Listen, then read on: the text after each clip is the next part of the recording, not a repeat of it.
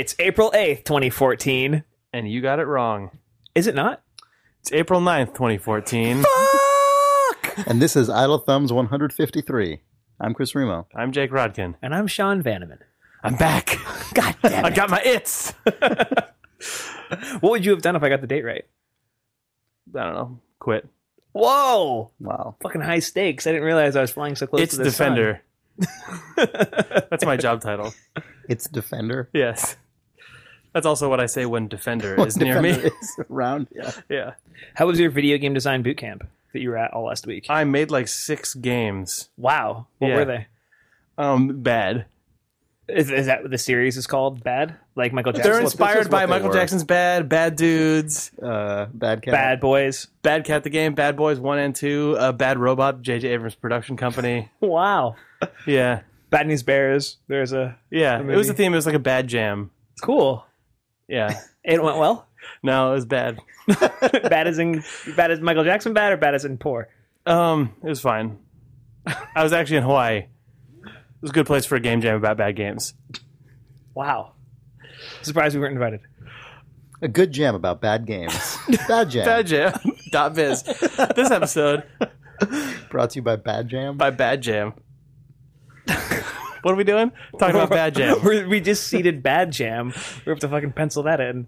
We had to get badjam.biz because badjam.com was already taken for a site about Bad- spoiled preservatives. I thought you were going to say That it was one of those jokes that I saw the whole long walk happen, and I was like, he's going there. He's going to go get it. He got it. I had no idea where that was going. Oh, really? I thought you were going to say it's taken by the Phaedrus group. Just a way worse joke. Also true. That's reference humor, which we don't go for on this podcast. Never that. You would know if you listened to last week's episode. I know, I didn't listen to last week's episode. I feel real bad at the beginning of this podcast. Bobby is deciding to back his V12 pickup out of the garage downstairs. So if you hear that, we're sorry. I read the discussion about last week's episode, but I didn't listen to it. So I read people talking about how they were just like clawing their eyes out hearing Chris discuss Eddie Murphy's Raw and not knowing the name, but describing it as a Raw performance. And then all that made me think of was Homer Simpson talking about the movie about a bus who goes at a certain speed, and if it goes below that speed, these things happen, and then it's the bus that couldn't slow down. And then I realized that I was making You were doing a I was making a Simpsons reference in your own brain. Yeah, in my own To brain. yourself. So my thought process around that accidentally became a weird meta commentary on last week's episode, which I haven't listened to. Idle Thumbs. You haven't listened to it, but you make references to it anyway. Yes, exactly. So even more horrible. Yeah. Even more on brand. Yeah. Even more Yeah. appropriate, let's say. Cool. Yeah. It was a good app. Yeah, thanks, guys. Thanks for listening. You played Monument Valley. Oh, I wanted to talk about a thing that I haven't played but have an opinion about. I won't do that. We'll talk about that later. What? I'm Are you so gonna glad remember? you're back. Say it out loud so we know to come back to it. Luftrausers. Oh, yeah. Ah. Okay. Well, now we're here. Yeah, we can just talk about it. I haven't played the new one. I've only played the original Yeah. Flash game. Yeah, Right. but the things that you probably mean to bring up are The cultural points that you and I were getting into last night. Yeah, the color scheme and the Nazis. Those elements are the same, whether there's an S at the end of the title or It not. was just the Yeah. and the Nazis is always... So what did you want to... I don't know. I feel like people have opinions about it. I will actually start this. I don't know. God. Okay. I think he's going to go for it. No. Fuck. I had a whole thing that I wanted to talk about this morning in regards to this game. And in regards to like my position about jumping right in with my opinion. And it's a long walk that I don't know if I can actually encapsulate. But I'm definitely a person who would prefer to hear other people talk about it first because I don't feel confident or informed enough in the issues to actually say a thing wanna explain what the issues are? without Mike Krahulicking myself, basically. That's Whoa! like I'm not going to say something patently offensive and Right, rude, right. but like, yeah, okay. I mean, we could talk about. You want to go? I mean, I guess. I don't know entirely how I feel about this either, so I don't... But just in terms of what people are talking about, so Luftrausers, I think we mentioned it like 2 weeks ago. 2 or 3, I yeah. think it was 2 or last week, I thought, with No. Danielle. Or was it the week before? It was a couple no, weeks Jake before was that. on it when Oh, we talked okay. about it because he brought up the World War One thing, the Red Baron thing. But Luftrausers is a game. It's a 2D like aerial combat game in kind of in it like a mishmash, I guess, of World War One and World War Two era Or is it? inspired stuff. Or is it right? I don't know. That's how it struck me. That's not how the company themselves reference it. But It's it a mid also, 20th century air combat game. yes. Yeah, and it's like the imagery is very like Teutonic. Like it has, like it draws heavily on like Germanic military imagery, but it's also ostensibly set in like just sort of a fictional universe that is like But- resembles ours. All of the like I went back and gave the actual art of the game a harder look, and I still haven't played it, which makes me Yeah. makes my opinion it makes me but like all of the actual machinery and all of the specifics of all of the imagery is very much like folded riveted metal. Like it is super World War II in tech. Okay, yeah, It yeah, just yeah. Uh-huh. everything's got a painterly look that evokes pre-war stuff, except for the fact that all of the actual specifics are Right. really Right. are World War II. And Well, it's original- And so the oh, go ahead. Sorry. Oh, just actually no. Finish I was just framing gonna- it. yeah, I was because just gonna I'll- say, so I'll accidentally seg the into like thing. discussion surrounding it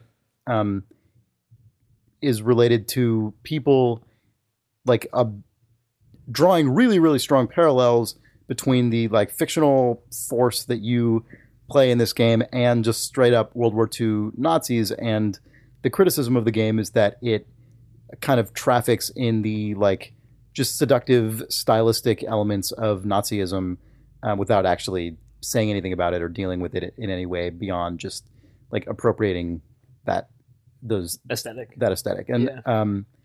and then Vlambeer, the studio that made the game, responded and with a sort of a long blog post that I don't really feel like directly addressed that criticism. No, I don't think it did at all. I No, actually it- have more criticism of the blog post. Yeah, I than do too. I now actually, of yeah, I anything feel like I'm else. more critic.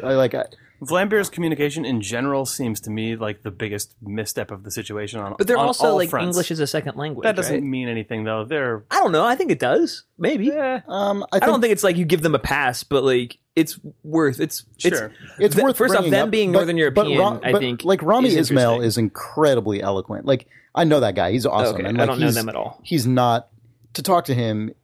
You wouldn't ever feel like you're getting through a language barrier. Like Right. the guy's really well spoken. Like he gives talks all the time. For sure. Okay. Like he's super smart. He's super cool guy. Super talented. But the blog post to me was very like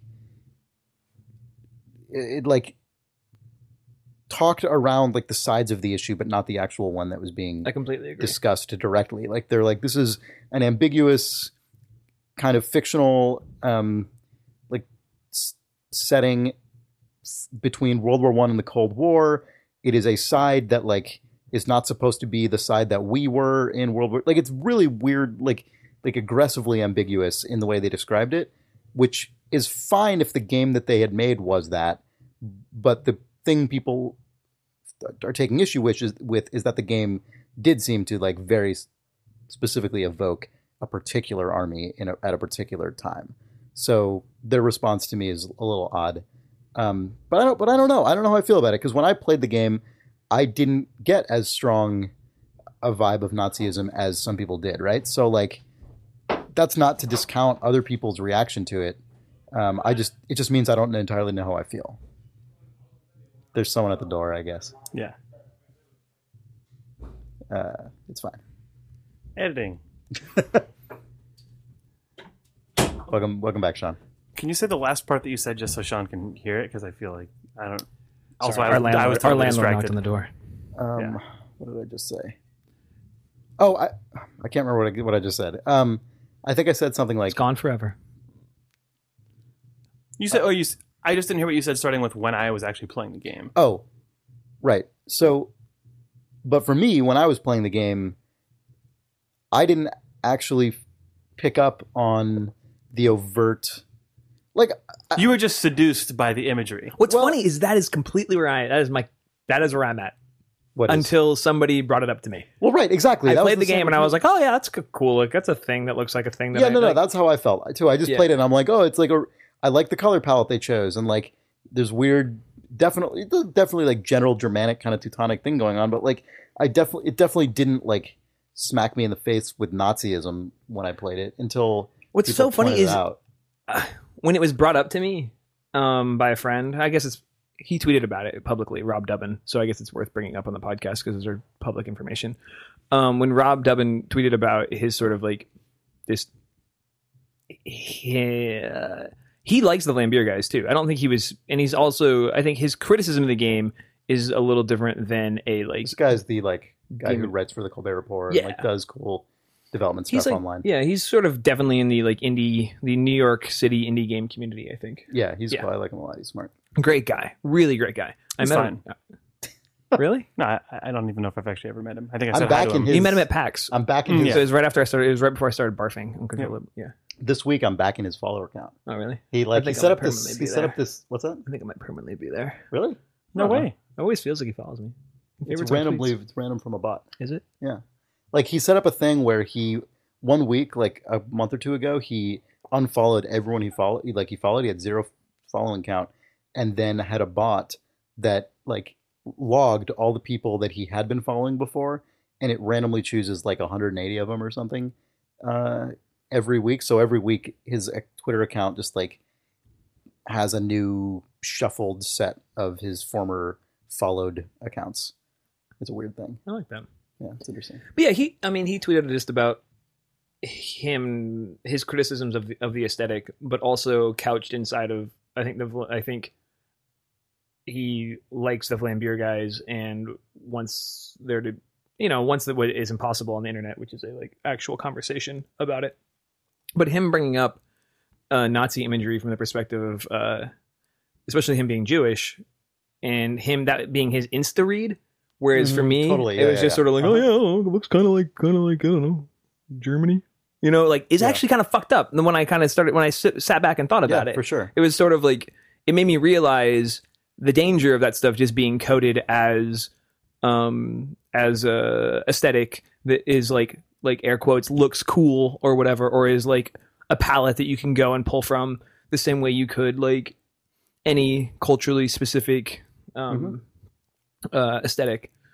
So like being like just like smacked in the face with some self-realization that I had just let it wash over me without ever thinking about it was actually the valuable thing for me. Totally. Like it doesn't mean that I think the game is bad or I think those guys are assholes or anything. I totally agree. But it was definitely like a self-growth moment where we're like, oh, I didn't even fucking think about it. Yep. And that was enough for me to like. No, I agree. I'm not particularly interested at this point in like issuing like a fucking judgment on those guys. Really, like, same here. Like that's not. I don't think that's interesting or useful to anyone at this point. But yeah, I do think it's totally valuable in terms of just that realization. That moment of just this could actually like because when I play that game, strike a different chord with a different person who's had different life experience. Yeah. What?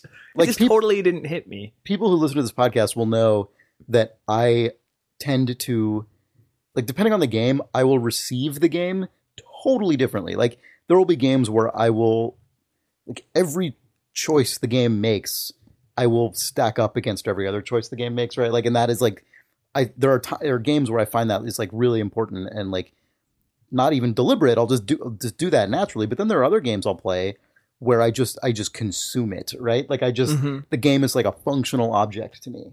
And it's not. I don't deliberately choose that. It depends just on what the game is. Like and Doge 2048. Like Doge 2048. Although that one, I feel like I'm still waiting for your Medium post about Doge 2048. I'm waiting for your fucking think piece. If I still wrote blog posts about games anymore, I would, but I don't. Doge 2048 magazine. What if I like coerced you into doing that over the next week? That would make me really happy. Maybe. I don't know. I don't have any time ever to do shit like that. Like just an arbitrary additional thing. What if at like 2:00 in the middle of the day when we're all working on something, or 3:00, I'm like, Chris, take an hour off. Doge 2048. You can try. We'll see. All right. I would just really like that. Anyway, the point is like Luftrausers is a game that when I load it up, like I have that first time moment of like, oh, I like their color choices and like, you know, maybe I'll think about some of the sort of thematic inclusions, but like really every single other time I load up that game, what I'm doing is like mash up plane launch, shoot plane, like 4 minutes of total insanity, score, mash up. Like it's my brain like bypasses all that because that's what Flambeer games are most of the time. They're like these hyper distilled, It's why super responsive, like incredibly tight packages, and it's a thing I really appreciate about them. It's a type of reductive design that I think is like sublime at its best. Because those games draw from classic arcade games, but there's so much more. They're even tighter and more focused. It's like amazing when those guys are on. Like their stuff is just incredible. Right. But it totally like just goes down a different neural pathway in my brain, I think, than the kind that is like funny is critically receiving it in a. It's so similar to like playing Ridiculous Fishing on my iPad, right? I'm playing Ridiculous Fishing on my iPad, and my wife looks over my shoulder and goes, "Did you just explode a beluga whale?" Like, yeah, sure, yeah, whatever. I need to see the points. Yep. The same way she could look over my shoulder and be like, "Are you a Nazi, right now?" Yeah, whatever. I'm fucking just need the points. Like it's the same. Yeah. It's yeah. I don't know. Except the one's a Nazi, Right? Which I think is the thing that gets lost, and I think it is actually important. It's the thing about it that's interesting to me. I mean, all of that stuff. The moment of realization was for me also like It's a Nazi plane. Yeah. You know what? I think. Sorry, go ahead. You say what you were going to say first. Oh, I think the moment of realization for a lot of people who. That same sort of moment of realization of like, oh fuck, like I didn't even think about that. Like, whoops, I didn't. Self-growth. People react really poorly to that moment oftentimes in life because it makes them feel like shit. It makes you fuck you for making me think that. Yeah, exactly, right? Yeah. Why does everything gotta be a fucking thing? Blah blah blah blah blah blah blah. But where was I gonna go with that? Yeah, it's true. That came up last week a lot. Yeah. I mean, it feels like that feeling definitely came up a lot. But at the same what I was going to say, that if it happens to you and you're the creator, you are fucked. Like, what are you supposed to say? Oh, yeah, that's true. Like, guys, honestly, didn't realize. Right. Like, what is that blog post supposed to be? Because that could have happened to me. If I had those guys' skills, if I had their skill set, artistically and design-wise, and I was in a vacuum with like 2 or 3 people who making a game that and happened, wasn't showing it to anybody, and then put it out, and then they said, whoa, Nazis. I would go, we got that one playtest note in Walking Dead Season 1 in Episode 3 when, I guess I could give a Walking Dead Season 1 spoiler. Oh, and Katya eats it? When Katya dies, one playtest feedback person said, it feels like Katya's death was just a device to push Kenny's story forward. And we just went, well, it's done. I had to chloroform that person and throw them in the fucking bay. It was... That's their reaction. You're like I remember looking at. I remember you committed is just a device to help ease your. It was Arthur's wife, whose name I cannot remember either. And I remember looking at her, and there was a solid 3 count. And I remember somebody went to be like, "Whoa!" Like somebody went to defend it, and I was just like, "You were completely right. We're done. You were completely right." And the amount of AV that has already been put into selling that moment in this game, and its repercussions going forward for the rest of the story is unchangeable. And fuck, you were everything. fucking Fuck right. Yep. Yeah. Yeah, but that's a hard moment. But had that moment happen publicly, what do you say other than like, "Whoops"? Like whoops is the wrong way to say it. Right. But I feel like what they did say was also incorrect. Like not addressing it at all. Yeah, I thought that was. It's when that spotlight points at your face, and you also were like, "Oh yeah, huh." Did kind of eat that one. I think it's the difference. I mean, we were comparing it to the Colbert tweet, right? Last night. Yeah. Which, if you don't know the story, I don't want to. We don't need to get. We don't have to. Just go look it up. Like Colbert said something that got turned into a tweet by the network, and then people lost their shit about it. Stephen Colbert, the comedian. I wasn't clear. Colbert Cassavin. But I feel like he addressed it 100%. Like took it head on the next night on the show, and whether you agree with him or not, he still addressed it. Whereas I don't feel like the Vlambeer post was. I feel like it was just talking around it. They didn't kind of say like. They didn't like. They kind of regretted that the game had been described as a World War II dogfighting game on Steam, and that's I think since been changed. I could be. Hopefully, I'm not slandering them, but I remember that being in the blog post I think somewhere. if it being a pastiche was what they were going for, they probably shouldn't have described it as a World War II game, and they probably should have made sure that it was actually coming across 100% as one. It actually read like that to me. Yeah, but like pastiche would still mean that it's carrying the It means it's an aware reference, right?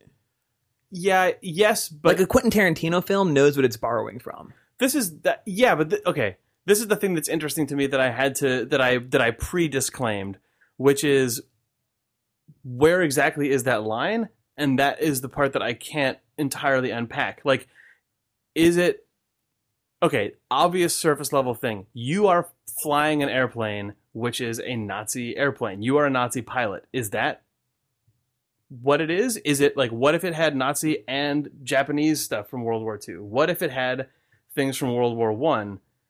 Like, obviously, like, what if it had American and Soviet stuff in it? Like, at what point does this slide back off into okay if weird, and then into okay? And that's, I mean, I It's think really the okay thing is tough, right? that's not, well, Yeah. it's not It's a answerable, right? I mean, you're not No, gonna, don't- yeah. you're not gonna make a dogfighting game that is about the travesties of the Nazi army in World War II. If You you're could. if you're Vlambeer, you're not going Right. to. But also, if you're Vlambeer, you're not going to make a dogfighting game where you're just like a beefy American with a scarf, like grinning with two like pinup girls hanging off his arm, because that's the opposite imagery of that war. Like, that's the other propaganda side. But you could have still done that. Yeah, but like Hellraisers is not a compelling game, whereas Luftrausers is. Like, just, it's the reason they went for it is because no one has done it, but no one has done it for a reason that they did not ask about. That's Yeah. but like, it's, I'm not trying to defend their game. No, I I'm know trying to you're figure not. out, like, all right. how do you, I don't think their game needs to be defended. I'm to be kind honest. of trying to figure out, how do you get to the thing that they're getting at, but it's a version that's okay, because you're playing, like, For me, it's all just sort of like, I think the meaning of the creative choice needs to be apparent in the text, whereas it just kind of felt like it was chosen because it looked cool. I don't think it was chosen entirely because it looked cool, though. I mean, I think you playing as, like, this is just shittily, like, throwing aside everything, you are playing as the seductive villain character in culture, right? You're playing as the guy who is, like, very well designed, has better gadgetry, like slicker, weirder stuff, can do all the cool moves, and still in history was bested by the heroes, but still, like, the bad guys have all the cool stuff. Like, that's, I think, what they were going for, forgetting that this particular collection of now reduced cultural bad guys are in fact responsible for massive acts of genocide that still ripple out into people who are alive. Yeah. Right? Yeah, for sure. I mean, they could have just doubled down on it and said you're Nazis, and it made the entire game dogfighting part of it exactly as it is, and then just have interstitial scenes of just the worst shit ever. But that's not... They would. I know, but you that's- could. I mean, you Because could. then I you don't know would, if that's. you would be at least showing that you're aware of what Yeah, you're but I don't know if that referencing. makes it good. I don't know if that's a good thing to do just because you're aware of it.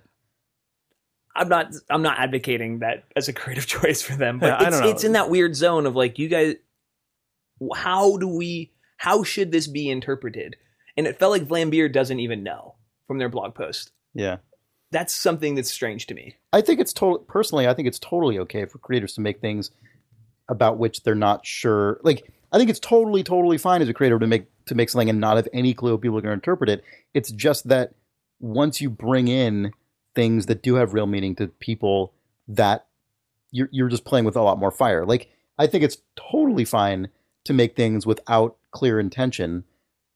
Not that doesn't work for every creator, but I think it's a totally valid means of creation. Mhm. It's just that you're taking bigger risks when the component parts of the thing you're making actually connect to people's lives. But I know, and it feels like these guys don't even know that they were taking a risk. Right, I know. I think that's the issue, But the right? reason I feel that way is because as a musician, I feel like a lot of the times the stuff you make is purely intuitive. I mean, maybe Right. not when you're making music like to be part of another work. That's Right. a little different. But like Right. when you're just making music just as a Mhm. creator, like it's super intuitive. And I feel like games can be that Sure. in a way that movies most of the time cannot be. You know, because Mhm. they can be totally abstract. Like Mhm. there are a lot of games that aren't quite that, like, games have rule sets, so it's a little bit different. Mhm. But there are games where I play them and I feel like they must have been made at least on the content side, largely intuitively. Sure, And I think that's really cool. But it's not like that's. There's not like a direct pipeline from that process to the marketplace, right? Because like No, there's not. Say I'm if you just did saying- a song, right? You sat down to do a song, and you like were just intuitively it had sort of like a like 19th century like sort of like slave songness to it that had that same sort of rhythm and like Sure. you know like Yeah, had of was course. steeped in a real like heritage of like of American history that Mhm. you would have to like you would sit back, you would make the thing, you would listen to it, and then you would go it No, would go totally. through a filter, be Absolutely, like, yeah. okay, what are my references in my content? Where do those intersect? Mhm. And is that what I want? Yeah, Am I cool with that? I think the thing you're describing actually happens a lot and doesn't have that. Like even in music, I think it's super common. If you look at just the history of popular music, I think it's super common for like exploitative shit like that to happen. People Oh, just never yeah. think about it at all before it gets to market. Yeah, Like, but I mean, people it's- have written a ton about that. in No, I know specific, they have. I'm just saying. But yeah, I don't know. It's weird. Making things is fucking weird. It's hard and weird. Yeah. I don't It's know how really to feel. fucking tough. I don't know how to feel about this game entirely. I don't know how to feel about this stuff. Like this stuff conceptually, it's really, really hard to think about. Yeah. It also creates 16-page forum posts on our on the Idle forums. Yeah. Thanks for indulging us a little bit and letting us talk about whatever we want. Yeah. Because we definitely did that last week, and then I realized we slipped right back into that glove. I know we this gotta week, so talk about other stuff. Not that this Yeah. is not incredibly important and Yeah. interesting, but like, Sometimes that'll happen. No, I don't know. We should do. The range of thoughts that I had when that story broke was just out of I control. know because if you're someone who makes things, it spirals out into a crazy yeah, like, I mean like, the place that you went accordion of shit. in this, Sean, of just like, what if this was me, or like, what does it got to be like to be like, I could have put this game out. Yeah. I'm not capable of making a dogfight shooter that's at all, let alone one that's good. But I like who I am as a human being and just what my life is.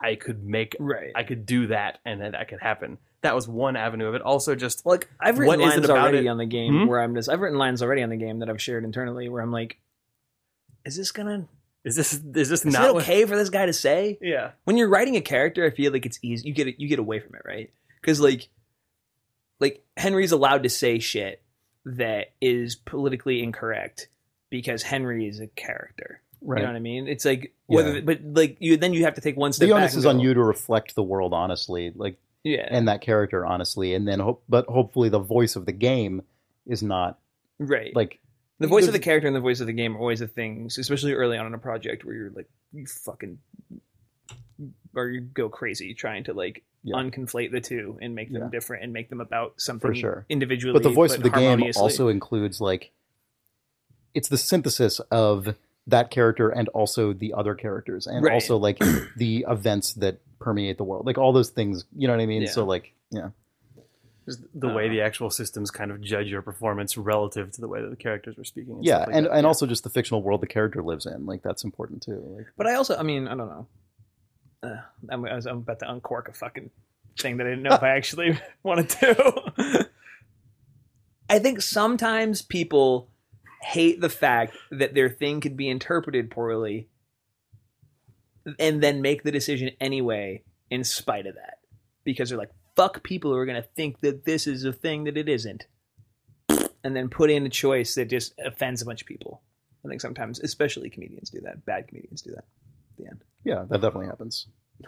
I think so, at least. Oh man, speaking of that, we should read that guy's comedy school forum thread during Read It Oh, Now. yeah, we will. What? That was a good one. That- Oh the yeah, yeah. forum post? He Yeah. wrote it into questions. Okay, great. that'll be from questions. So if you need me, I will be at the school that this man took me to. Anyway, we played Monument Valley. Yeah. Do you like it? I like it so far. It seems really cool. What level are you on? 8. Okay. Yeah, you we're on just the started we're on 8. Okay, we're on the same level. Okay, I have completed the game. It's 10 levels, right? It is 10 levels. Yeah. For some This reason, is- I hit 8, and I was like, I need a pause. I was about to start 8, Yeah. and I didn't play anymore. That's I think that's exactly where because- I'm at. That's exactly where I'm at. Right around then is when the levels start getting to Well, the become level multi-screen and 7 stuff. was the Yeah. first one that was like very long to me. Right. And so, Yeah. so okay, before we start talking about what we So need it's to a say, video this is- game, This isn't a game for or is it? It's a mobile game.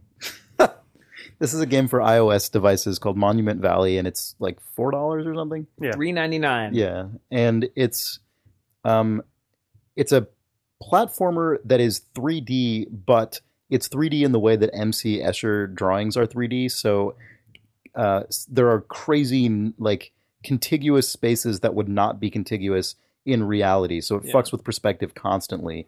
It's similar to like the game Echochrome that came out early in the PS3's life. Yeah. It has like elements of Fez to it, except it's from an isometric perspective and not flat on. It feels like it's just amazing looking. Like, it's just very It's beautiful. crisp. Yeah. It all Visually though, it even feels like if like Fez and Echochrome and like Journey made a weird baby. Totally. Like, Yeah, it has the very yeah. flat, like gradient color look of Journey that looks like almost, And also the almost palette. 2D until it The moves. palette- Also, sort yeah. of Yeah, pastel the palettes desert are great. palettes. Like different levels feel color graded differently, which is really cool. Yeah. It's got a really, really nice look. Although I have mixed feelings about the overall aesthetic package of the game, and I'll explain why in a bit. But like, I love playing it. Like it's there are a lot of times it can feel very kind of just lock and key and very just constrained, but also it's just constantly novel, in the way that you want games like this to be, where like, oh no, you can interact with the world in this crazy way. Like, oh, you can walk, like this thing happens when you walk on, like over here, like what? Yeah. It's constantly throwing stuff like that at you, and it's and it doesn't try to wring like every last drop out of those novel introductions either. You sort of experience one, you sort of enjoy it, and then you move on. Which is if really anything, nice. it has like too light a touch at times. Yeah. Like in like level 2, there's an element that you can drag around, and the visual treatment on that element to suggest that is like it's super identifiable once you know it can happen. But if you don't know it can happen it's benign, at all, and just like it's so subtle, which most of the time is nice. Occasionally, I give whatever. But I like it a lot. It's really cool. I will play the last 2 levels, I guess. You have 8, 9, and 10. 8, 9, and 10. Okay, 3 more levels. Yeah. The last 3 levels of the game are actually. I mean, you can kind of tell from the 7th one that it starts to. It doesn't do like. I guess it's a spoiler. I don't know. It doesn't do what Portal 1 does, where you think you're at the end and the second half of the game just appears out of nowhere, but the level size ramps up, and it definitely feels like it's the complexity of sort of the devices that you're interacting with starts to get heavier, to the point that it does a thing that not a lot of people seem confident to do, and like it just has the last couple of levels, you can finally start to sort of see all of the different little pieces of the game working together, where sort of like your guy walking off axis from gravity, your and girl. like She's a lady. Oh, your lady. Sorry. You're right. I forgot about that. And just elements of the level being able to slide and rotate and spin around when your character is on them, when they're not on them, and all of those things working in tangent. And then the game is over, and it gets just enough, I think, that you're like satiated. Right, but it doesn't wear out its welcome. Yeah, but it doesn't wear out its welcome. That said, if there was an 11th one that was just insane, I would have been pleased. They said they're doing more content for it, I think, actually. Oh, okay, cool. I didn't really know what this game was, but I saw a couple of people talking about it on Twitter that caused me to look into it. And I, like Greg Rice, who I used to work with Double Fine, and someone else, I forget, were saying, like, I've been playing this game really slowly as I get to the end because I just don't want it to be over. Right. I saw that sentiment from a few people. Yeah. Which is cool. I can totally understand. It's one of those games that... well, yeah, because you can leaf through the number of levels right at the beginning of the game, and you get to 10, and then when you pull like the swipe past it, it just spins, and you can see the next face on sort of the little stage selection thing is just blank. Like, oh wow, okay, this is going to be short. Yeah, I mean, I got through the first 7 levels and I think well under an hour. Like, it feels like that's maybe level 7 might be the halfway point though. Yeah, when it comes to time. Yeah, that's probably actually accurate. Yeah, but it's cool. Sorry, okay, you were about to say something? Nothing. No, I mean, I was gonna.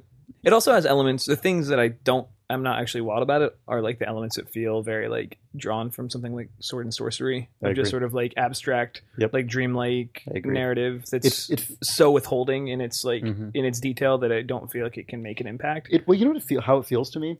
This is really specific, but it is exactly how it feels to me.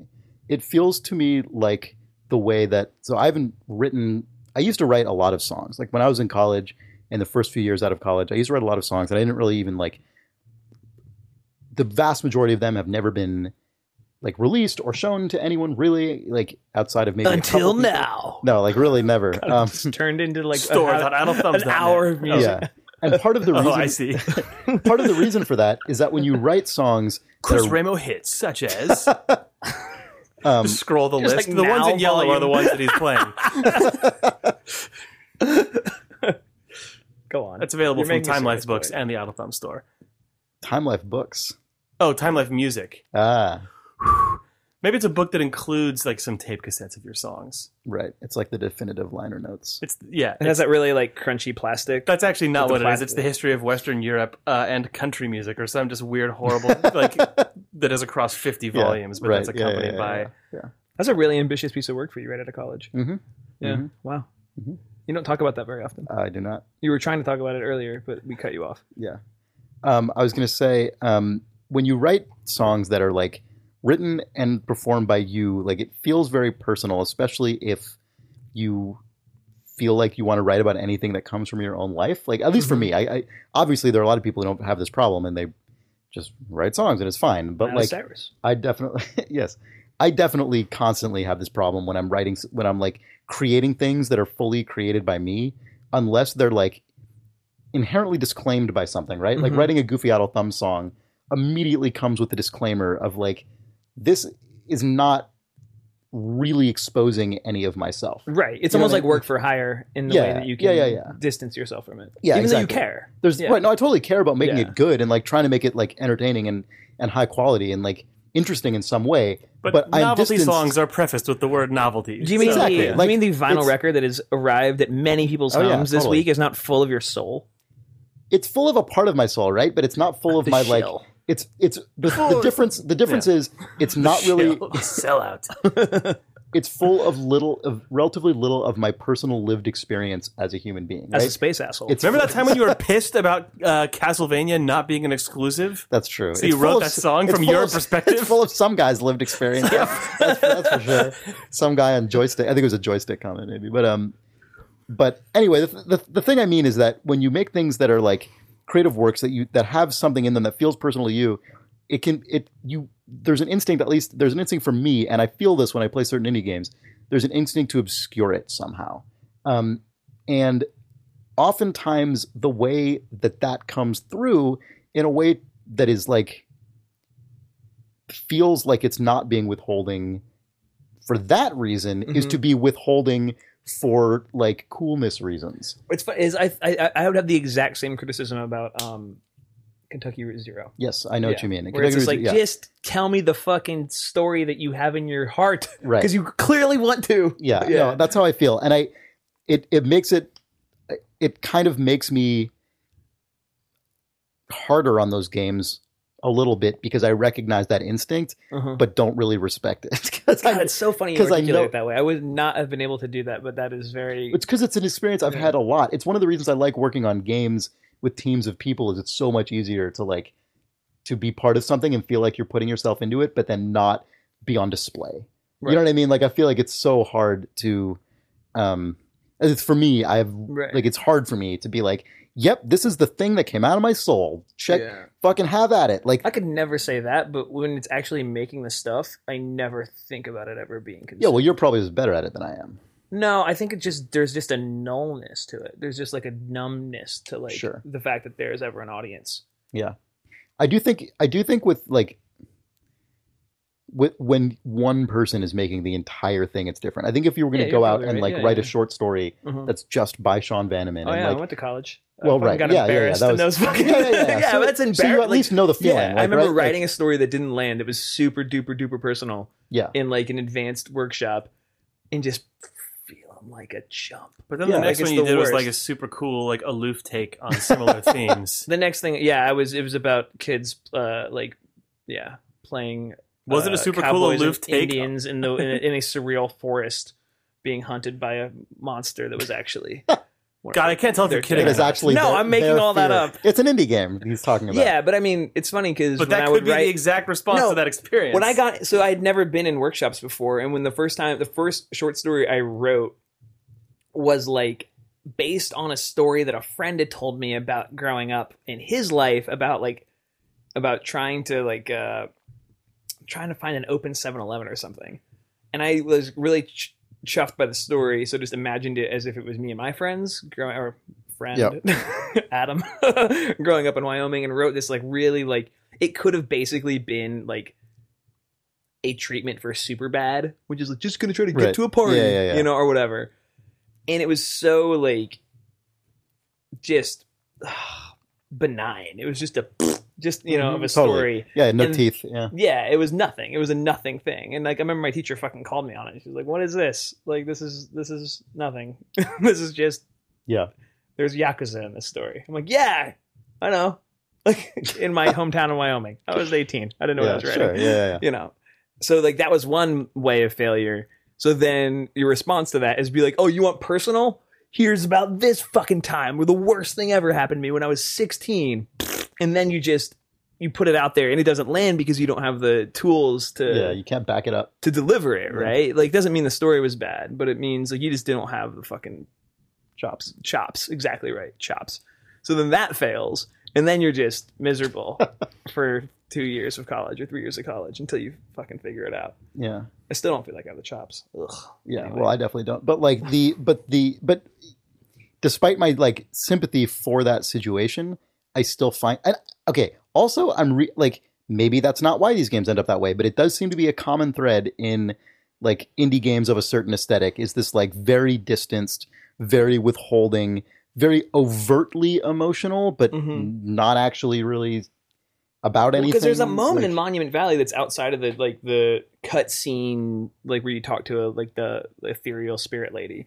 There's a scene where you complete a level, and your ability to complete the level was tied to like essentially a block that was a creature that helps you out. Yeah, But you the move, totem. Yeah, you move Yeah, you that's move fun. them in concert together to complete the level. And then as you're leaving the level, like she's separated from the totem, and the totem can't come with you.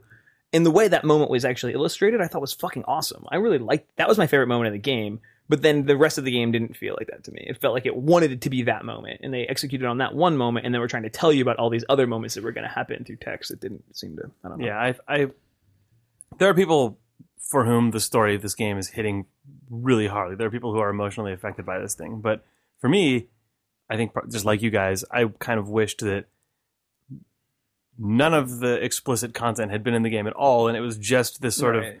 weird tone experience that had the one story of you meeting and getting separated from the totem, Yeah. and then the stuff that happens at the end. Yeah. And right. It's That like would It's be sort of fine. like it's the pairing of two really abstract things, right? It's a very abstract aesthetic with this abstract story that creates sort of like a zero for me. But if because like Limbo Limbo could have gone this route had it had words in right. it. Right. Absolutely. Limbo's an example Lim- to me of like.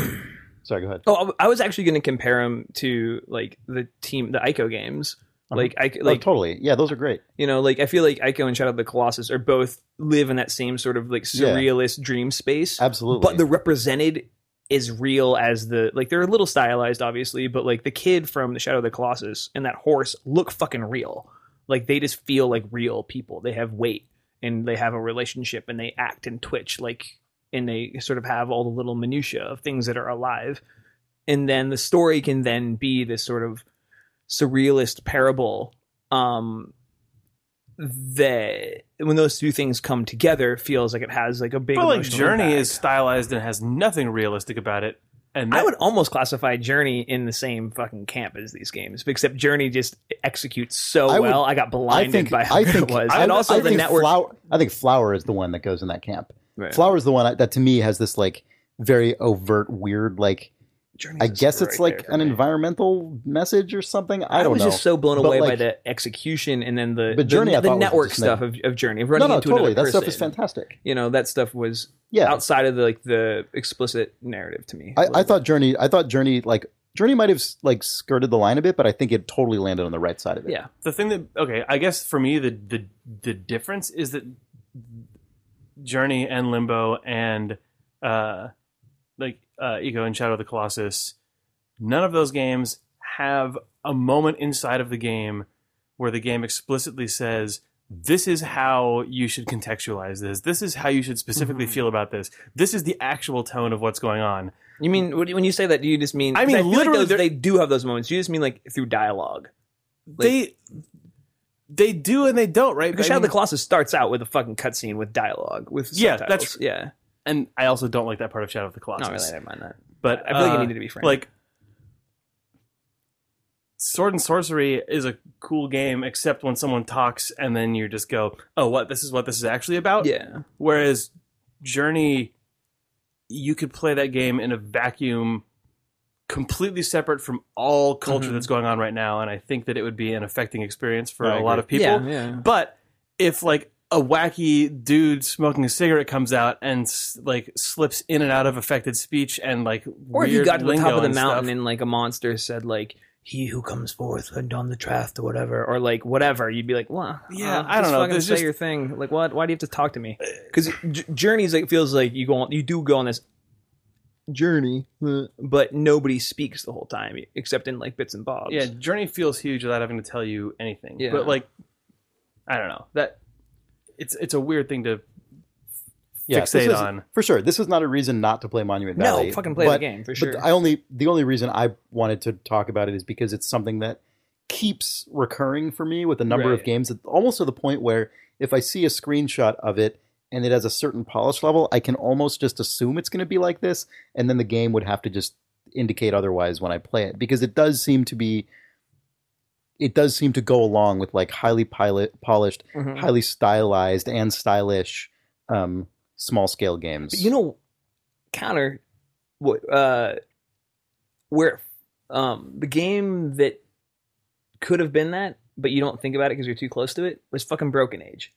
Broken Age really? and its aesthetic and its surrealness. Broken Age all is a involved- literal story, though. I know, but then it has this like concrete story with people saying real things to each other that I can like relate to as a human. I was fucking genuinely being. worried when the art for Broken Age and the early stuff came out where there was no dialogue. I was like, did Tim really like Sword and Sorcery? Because, like, yeah, I'm sure it's partly because Tim hadn't written the script, actors Right. hadn't been cast, but like it was just this like tinkly music and indie comic book, super lanky characters, sort of doing things in beautiful, like, the clouds. beautiful contextless Yeah. spaces, and I was like, yeah, what I was the like, fuck? am I gonna get? Because Tim was talking about like in the videos like how he loves Machinarium, which is not like this at all, Right. but you could see a You game can see a with version of it that is you that. can see a game Right. with the sparseness of that, and then trying to stitch a little bit of story into it, like a little bit of explicit Right. dialogue-based narrative. Yeesh. But Broken Age turns out to just be a crazy hand-painted Because they cartoon. talk and live and react like us. But it's thematically You know what I about mean? some of the same stuff that a lot of these games are about. It's interesting. Yeah, just- but I yeah, feel but it like just it's deals with it digestible. head on, though. It deals with Yeah. it exactly head on through like the emotions and like experiences of a living contemporary person. Yeah. You I know? feel like coming of age tale is like sort of in the zeitgeist right now. It's just that it generally it's frequently in games tackled in this like weirdly tame way that Right. is like aggressively. That's actually why I didn't like Moonrise Kingdom. I didn't Moonrise see- I Kingdom didn't was see Moonrise the same sort of like I don't know. I love Wes Anderson, but that it had that sort of emotionally distancing coming of age story where like it makes it feel like the experience of coming of age is this sort of like distant dream for which we all have nostalgia. Where I'm like, I don't know. It's actually just sort of like it's a mess. It's like a Yeah. guy in a wheelchair falling down stairs. There It's are just parts of it clunky that- and there- painful. Well, there totally are parts of it that, in retrospect, I do think feel like dreamlike and weird. But it's definitely like that is one component. That is Right. not the like. It's a weird part to be so fixated on Yeah. in media currently, because I don't think it's not good as an entire representation of that Right. like sensation. It's funny that you brought up Moonrise Kingdom. I don't have anything to say about it other than I agree. I think that movie is at its best when it is explicit and messy, which is only in like 30-second bursts in that movie. Not enough. I know. Anyway. Which is why I like Grand Budapest. like Because that a sometimes lot. people That say, just wipes the slate clean. I mean, well, because no, but Grand- still, it's crazy. But somebody looks somebody else in the eyeballs and says something, and you see that person react like a human being. Like, I don't know. Yeah, I mean Feels that like- movie is pretty distant as well. It's just knows it better, I think. Right. Right? Yeah. Like, but like Grand But that Budapest means that Hotel the is occasional like pinprick of light that comes through yeah, is also very conscious. sure, yeah. Yeah. But Yeah. You guys want to take a break? I would love to take a break. it's fine. What? have more- What do you have to? what do you guys- Just say come what on, you're going Jake, to this say. is your I'm done with these don't subjects. I Jake it just up want to here. keep talking. It's Let's your take a break. it's. You know what? It's my it's, and it's time for a break. It's time for a break. Yeah. Video games. This episode is brought to you by our friends at NatureBox. you can go to naturebox.com/thumbs. Yeah, and- get 50% off your first month. which is a deal. A very, very good deal. We can talk about this. We should explain who. Well, Nature Box is they will send delicious and nutritious snacks to your home or office on sort of a subscription basis. And you can choose the snacks that you want in your pack, and you can get 3 different sizes of packs, and they will just arrive and be I thought you delicious. said you can get chews like I was gonna say, CHEWS. you can get chews, you can get crunchies, you can get You savories, get blueberry nom you can noms. get blueberry nom noms. I actually really like the blueberry I feel nom like we noms. were accidentally sent blueberry nom noms. It's because you said I the mean, you word enjoyed blueberry. to nom No. them. I didn't say the fucking word blueberry nom nom. Maybe I did. Maybe I did just outrageously say it the way I just said it just now when I was reading I their just website. saw you have a Manchurian candidate moment when you said, I didn't say blueberry nom. A camera like spiraled through Yeah. the rifling of your eye into you your went brain fucking just now. full Yeah. vertigo eye. Yeah. But But it better than that. I mean, even better than the facts that I yeah, obviously you delivered. nommed those noms, but I really like those actually. They were Yeah. like little granola chews. yeah, but separate to that, much more importantly to me, we were sent an actual Idle Thumbs P box after proposing such a box last week. That's 'cause Including Some of them are chickpeas, Yeah. citrus chipotle chickpeas, peppery chickpeas. I'm not going to read those ones yet. Let's see here. No, it's pretzel pop. Got a lot of pretzel pops in this pea box. Because send us anything round. Mandarin basically. garlic peas. Oh my god, the mandarin garlic peas. Roasted sea salt chickpeas. Country ranch peas. Uh-huh. Smoky barbecue peas. Yeah. Blueberry nom noms. Yep. Then I would say honorary peas are the seaweed, what is it? Seaweed rice pops or something? yeah. Those were right there. Oh, delicious. seaweed rice pops. Yeah. God, those are good. Because you like them, Pea-shaped. they're entered into the pea family. No, you look at them and they're about the same size Yeah, and it's shape the of a form pea. factor, Yeah. and that's the one thing that's so impressive about our friends at Nature Box is that they heard Chris like they picked up on the fact that it wasn't just. I mean, like- the pea it's like is when you're the pea playtesting is a- the benchmark, but if something is the size and shape It's like and when sort you're of texture of playtesting a a video pea, game, yeah, and you hear feedback that's like, I just like really the didn't this, peas. and I think it should be like that. I like the peas, and you're like, I think what you really like is the tactile feeling like of a engaging round, with like crunchy round objects. unit, like an atomic. yeah, bite. No, I'm pretty sure it's the peas. Meanwhile, yeah, whatever. seaweed rice pops. You're like, oh, this is like delicious. peas It's to like me. Peas, I love it. Checks the pea box. Anyway, naturebox.com/thumbs. It'll really check your pea box.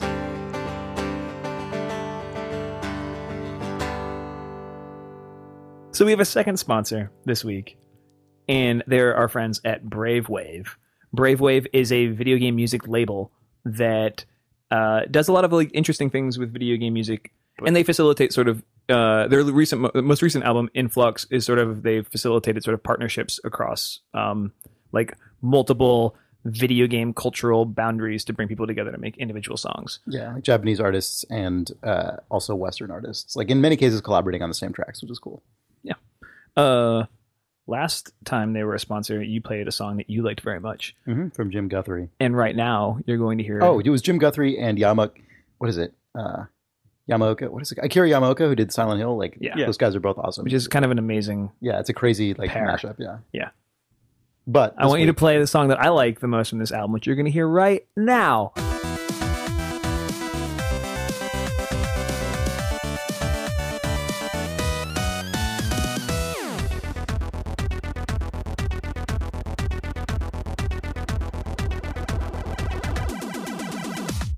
So that track was called Manta Ray by the Polar Birds. They're from France, and you can And there's get 3 of that. them. There's 3 of them. They're a French trio, Yeah, not dissimilar of the Three Musketeers.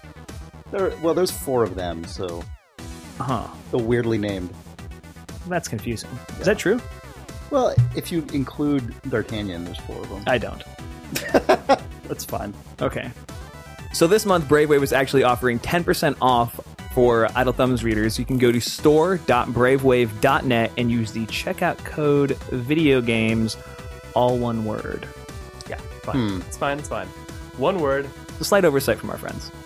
All one word video games. Again, you go to store.bravewave.net, 10% off anything you want of theirs with the discount code video games. Maybe their discount code system like doesn't support spaces, so they had It to probably turn it doesn't. into a compound word. Yeah.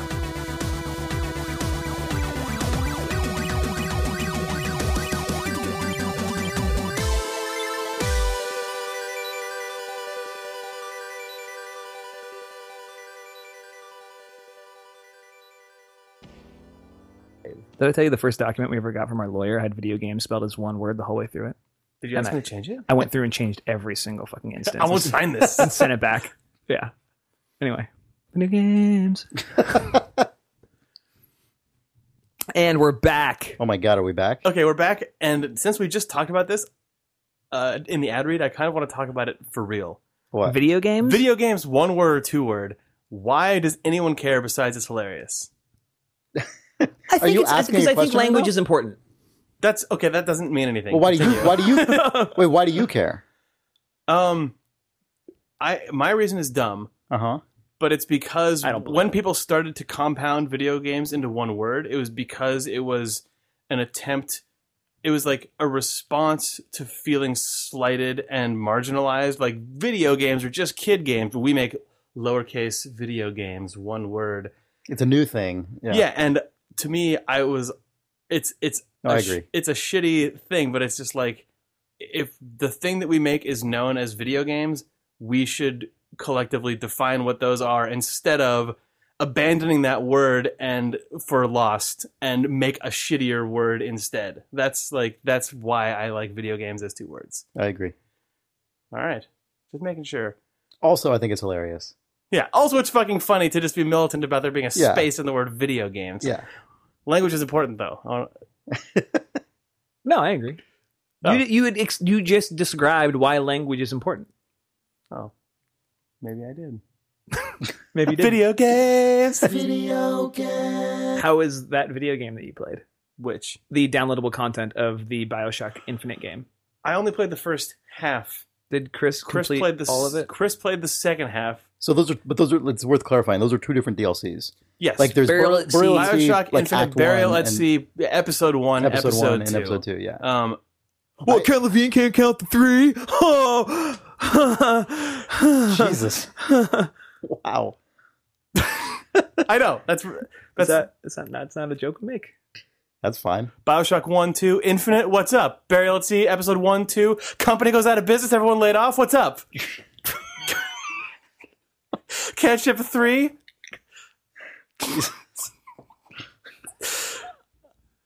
Sorry, that was me as a character, so I can get off the hook. That's not my actual opinion. That was sort of like, Yeah, it was Jake Video Games Rodkin podcast character. Yeah. That was video games as one word. Video games as two words. Would never say such a thing. something like that. Woof. I want to hear what you have to say about it first because episode 1, I played it and I haven't played episode 2 because although it was the reminder that I actually like the BioShock series because of a lot of the tonal stuff in Rapture, as well as the sort of specific mechanical choices of BioShock 1. So I played Burial at Sea Chapter 1 because I wanted to just get another bite at Rapture. But the structure of Burial at Sea Episode 1 was so similar to Infinite that I was put off by it. And I actually don't think I beat... I think I got 20 to 30... No, not 20, 30 minutes. The whole game's 90 minutes long. I was clearly minutes from the end. I was on the ramp down to the finale of it, and I put it down, and I never picked it up and completed it. Mm-hmm. But it was because I finally got to see Pre-Fall Rapture. I finally got to see all the things that had been alluded to forever. And then the moment that my gun came out, every piece of personality in it was replaced with a splicer or a police officer who I shot in the face. And it was infuriating, and I kept playing through it because it was oh cool, I can see whoever Fontaine or I can see all I can talk to all these faces and hear all these names and the sounds and colors that I like.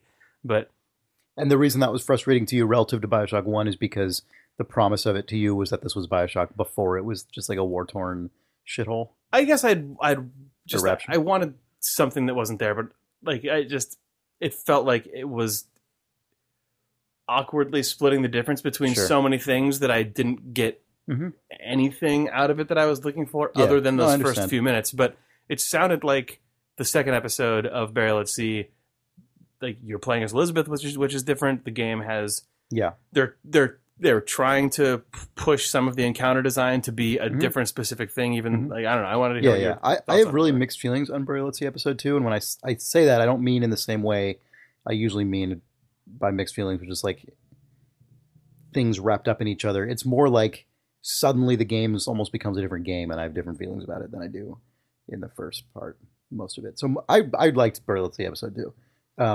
Although I will say up front to you, Jake, that it doesn't like radically depart from the things you're talking about, in the sense that like you still just encounter a bunch of splicers who are explicitly enemies, and that's just how it is. But you also, this game did a thing that I kind of like in games, actually, which might sound weird given how I often talk about games, but I kind of like that Burial at Sea, it's kind of simultaneously ambitious and unambitious. Like, it's super ambitious in that it's a DLC for a game that already exists, and they swap out the main character, and they introduce a bunch of new systems, and it's a totally different environment than the game that it's a DLC for was, as was episode 1. Like, it's ridiculously ambitious in a lot of ways, which is impressive because they had to recreate all that Rapture shit because they couldn't just use stuff from BioShock 1, both because it's displaying a different Rapture and also the assets are just not nearly... They're old. They're just old. They're not sufficient for a current generation like AAA game. And so that's ridiculously ambitious, and that stuff all worked really well for me for the most part. And it's also unambitious in the ways that it is trying... Like, that game has like stealth systems, and it's kind of just fundamentally unambitious as a stealth game. And I also approve of that. Like, I think that is also the total way to go, because I think, like, I played it on easy just because, and playing that game on easy with the stealth systems that they put in it as Elizabeth, it just doesn't get in your way. It's like, which is exactly, in my opinion, like exactly the right way to go. Like, if I think it was just there more for feeling than for... Yeah, it's there to just communicate. You're trying to be less of just a crazy whirling dervish just exploding your way through this world and wreaking havoc. Is Whirling on everything Dervish you a see. tonic or plasmid also? Because It should be. It sounds like one. You know what I mean? Like, a big problem with a lot of stealth parts in games, or with like half-baked stealth systems, is just because of the nature of stealth. When it's not done really well, it's infuriating. Like, it's the worst.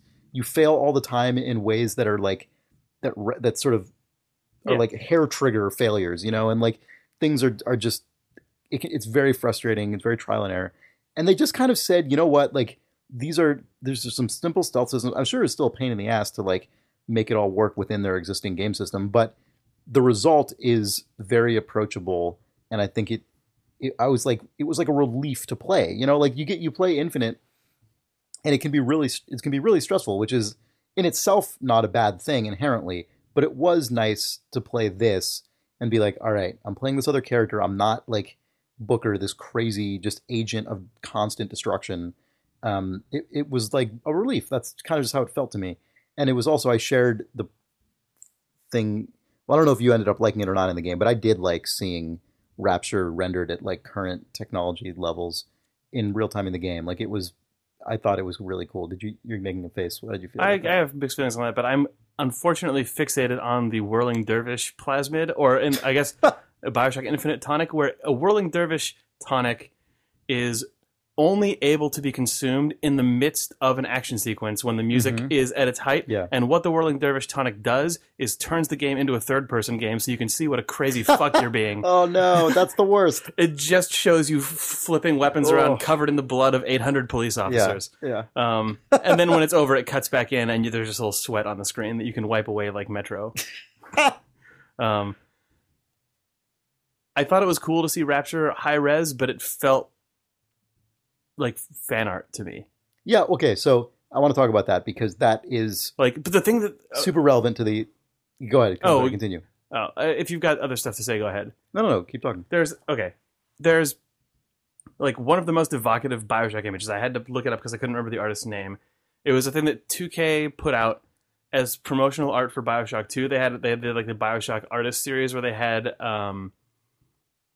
I think the guy who made Invader Zim drew a really weird Jordan cartoony Vasquez thing. and stuff. I remember that. The Penny Like Arcade guys Shepard did Fairey one. did one or something. Yeah, Shepard maybe? Fairey did one, but there's an artist named Craig Mullen who did a piece right. called 1959. Mm-hmm. That's this painting of the Rapture 1959 New Year's Ball, and the way it's composed, it's like this really kind of awkwardly framed shot, but still ends up looking really graceful because at the base of it, like it's looking over a multi-tiered balcony, and you see people dancing, and they're sort of just these like painterly abstract figures, and then the metal framework of Rapture goes up, and you can just see the city going off into the distance, but everything's lit up, and it still has the formidable feeling of BioShock 1, like everything still feels very industrial, but it also feels really beautiful and evocative.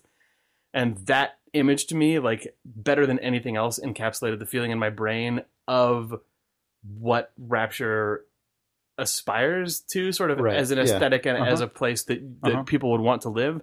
But BioShock Infinite, everything felt like it had just like been hit by like a Looney Tunes bicycle pump. Like, are you talking about Columbia, or are you talking about the Rapture of the DLC? I'm talking about Rapture in the DLC. Okay. It's just clarifying. With Columbia, that actually felt okay because it was a like dreamlike flying city in the clouds. But then going back into Rapture in Burial at Sea, it just felt like it lost its edge. Mm-hmm. Like literally, it felt like everything actually just was like 10% more Toontown. Like the scale of stuff didn't feel real. The lighting had all of the very soft, smooth feelings. Like it was cool to see everything up-resed. But it also felt like it was up-resed by like, but through a prism that was off by 30 degrees. Maybe you're in an alternate reality of Rapture. Maybe you went through a rip to a more well-lit... A tear? A tear. I don't know. That was a rip.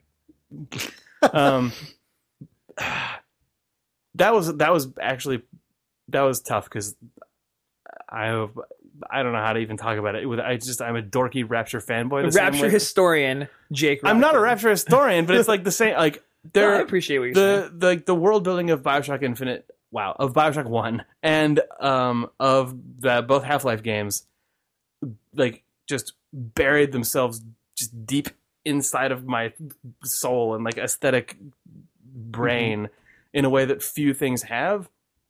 And that's why I was so excited that they were going to do I think I talked about it on the podcast when Rapture shows up at the end of Infinite, I was kind of disappointed that it looked like they literally copy and pasted assets out of BioShock 1, because when I knew that the game was going, I was like, okay, cool, we're going to see a slightly different take on this from this team. And then when they actually delivered that, it just didn't quite ring true to me. What's funny, but then when they reinterpreted it for the DLC. That's what I mean. That's when like I got they gave me what I asked for, but it was not what I wanted. Okay, that's the point you're making. Okay, yes. good. Yeah. Interesting. So basically you just want to be conked in the head and not have played BioShock 1 before and then replay it for the first time ever. I feel that way with that game. Yeah, I was fucking happy playing that game the entire time. The end, I wasn't. After that orphanage, you're not quite as happy, but I'm okay with it. Whatever. The experience of first playing that game is definitely special. But I was less, I guess, explicitly conscious of that, Jake. Like I know what you're saying.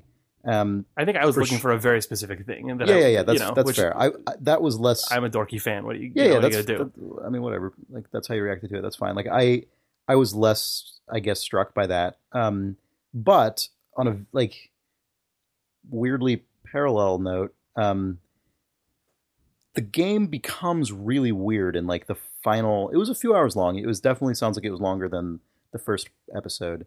The first episode was very short. Yeah, which was nice. You know that it was substantial, but it goes to a weird place where like the final act of the game ends up becoming the craziest, most bafflingly so it defeats comprehensive Infinite's main campaign for insanity in a totally different way. It's a different thing. Like this game takes all like it comprehensively, like beat by beat, goes through all the story points of BioShock 1 and like explains them or ties them into the like Infinite universe. Like the end of the DLC retcons all of BioShock 1's story. Yeah. like in a thorough way, to the point where even moments that whose meaning and context was obvious in BioShock 1, like moments of environmental storytelling, like Suchong being, you find his corpse and there's like a Big Daddy drill in it, and it's like he was doing experiments on Little Sister and Big Daddy pairing. It's like, this is very obvious what basically happened here. That is like, even that moment where you completely could have pieced it together yourself is like note for note, like explicitly spelled out. Okay, but it's a strange choice. The thing that was obvious was still told as the obvious thing, though. It wasn't like, oh, it turns out that what actually happened is a Big Daddy drill came in through a tear from another reality and killed him. No. Okay. It doesn't ever do with anything like that. It doesn't like, it does things that if you have swallowed the BioShock game's story so far, it's not going to be like outside of the realm of possibility. It's just weird. Like, they go through every single important, like everything that happens. It's like, it's strange. So they talk about Sophia Lamb. There's and a parlor room constructivist, scene where I'm talking about. Yeah, no, BioShock 2 is not. God, if it ended a parlor scene, that would be amazing. here, the body of Dr. Suchong. What happened here, you may have asked. No, fuck that. You end it by walking through a tear, and the parlor room scene takes place over Andrew Ryan's corpse in his office. Oh my god. That'd be fine. Anyway, sorry. Anyway, I want you to have Struck by a golf club, perhaps. From you. Oh no, you're playing as a lady right now. Someone like you, though. Oh man, they go. Oh, God, I can't say the things that they talk about because it is the most spoilery shit ever. But it goes. Can we just put a it goes note so right much here? further than you think. Like, Can we just say right now we're going to spoil this content? No, because I don't want to. I don't want to, actually. Oh my god. Okay. Well, we have to talk We'll do about it off the sometime. podcast, yeah. Mm-hmm. Off the podcast. That's fine. Maybe later, right? I don't know. If people have a The 1 year anniversary of Buried at Sea. we can. We'll reveal the killer. Okay, I don't know. We can. I'm fine with bringing it up again, like next week or whatever No, we it's want. fine. But like, no, I'm fine with it. I just want to talk to someone about it first to know if you think it's a good idea to do so. That's all I'm saying. I'm sure that it is. Okay, well, whatever. In any case, it was crazy. It was surprising as hell. It was super weird, and that is the. It was crazy. It was surprising as hell. It was super weird. You were your own like montage Yeah, you trailer. were three kids in like It's the commercial. who That's the kids witnessed outside like of a the- crime and came running back to their older brother. to each of them. Right. Yeah. Yeah, that's what all of you had like weird spiky kids haircuts like from The Man Who Wasn't There, and it was just a there montage was in a like Coen Brothers movie. there was the blondie, freckles, and glasses Yeah. all Yep. just in a row right there. Yeah, like I don't know. It's just hard for me to talk Freckles and about glasses. because of how it just kept topping itself. It's this probably wasn't intentional when this DLC was pitched, but it was definitely known by the time the DLC was finished. Like, that was the last thing Irrational will have ever made, like in history. But when they found that out, there's no way they could have changed the content to like be a No, little I'm not. more. I'm not saying that. Yeah. I'm just saying it doesn't matter. Like, But it would be Whether or result- not they knew when they started, when they ended it, they're like, "Wow, this is what we're ending with." Yeah, Like it's like I know. Okay, I know this is in all likelihood not the case, but you can't. It's hard to play it knowing what happened to that studio and not feel like it's just like this is our last chance to ever address any of this stuff. So every single little bit of it is going in here now. But to play it, I don't feel like any of it needed. That's to be weird though, because addressed. sometimes when TV shows get in fact, canceled, I think they actually BioShock do 1 that. addressed more than it needed to inside of its own text. Yeah. Yeah. Sorry, what, Jake? Oh, I said it makes me wonder if they did become aware of that, because that move is what lore-heavy television shows and comic It's been series a do lot. Like, when they're getting Arrested canceled. Development did that. Arrested Yeah. Development found out halfway through the season they weren't coming back, but And then- but they didn't do a lore dump. They started like bringing It's- stuff it's together like- and bringing people back and all that stuff. Yeah, I don't know. I don't know. It's so painful to watch. Yeah, It's so painful. You just want to shh. Arrested Development. straight Remember, up let's said it, remember but a better it's- time. It's not worth even trying to suppose as to what actually Right. happened. No, but- I'm not trying to do that. I'm just Yeah. saying the experience. It's of impossible to playing it- not read it that Yeah, way because yeah. of, Or at least to not think social, about it. like, is of historical fact. Right. Yeah. It's crazy. It's just I would love to talk about it with you guys if you've I want you to have seen it to be able to talk about it. Maybe I'll play it. It's just fascinating. It's a strange choice that someone made, and and I don't know.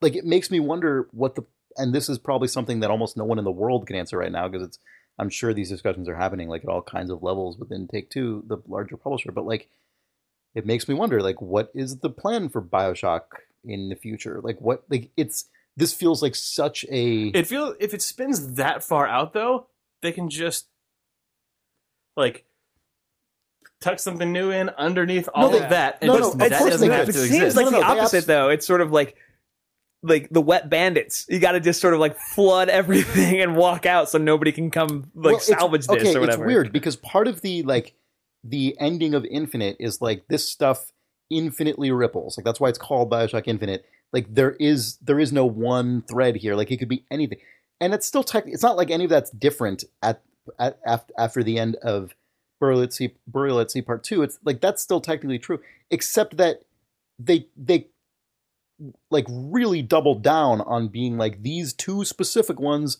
are fully intertwined. Like fully intertwined. Not that one on a space station you're going to play in 3 years. Right, and not BioShock 2, for example. Like, it's really like just doubling down on the two Irrational created BioShocks. Like, that's what this story is about. That's what it feels like, kind of. It's weird.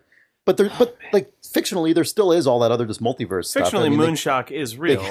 They could still just make another BioShock. So. They could easily still just make another BioShock game and have it be totally consistent with the end of Infinite, like whatever. It's so funny. I was listening to Brendan and Steve on Tone Control talk about the war, like when Steve. It's the thing that ended up on like Polygon or whatever. About Steve being like, Before you get into that, can I just one more thing I liked about the Burial at Sea, despite my like weird mixed feelings about it overall.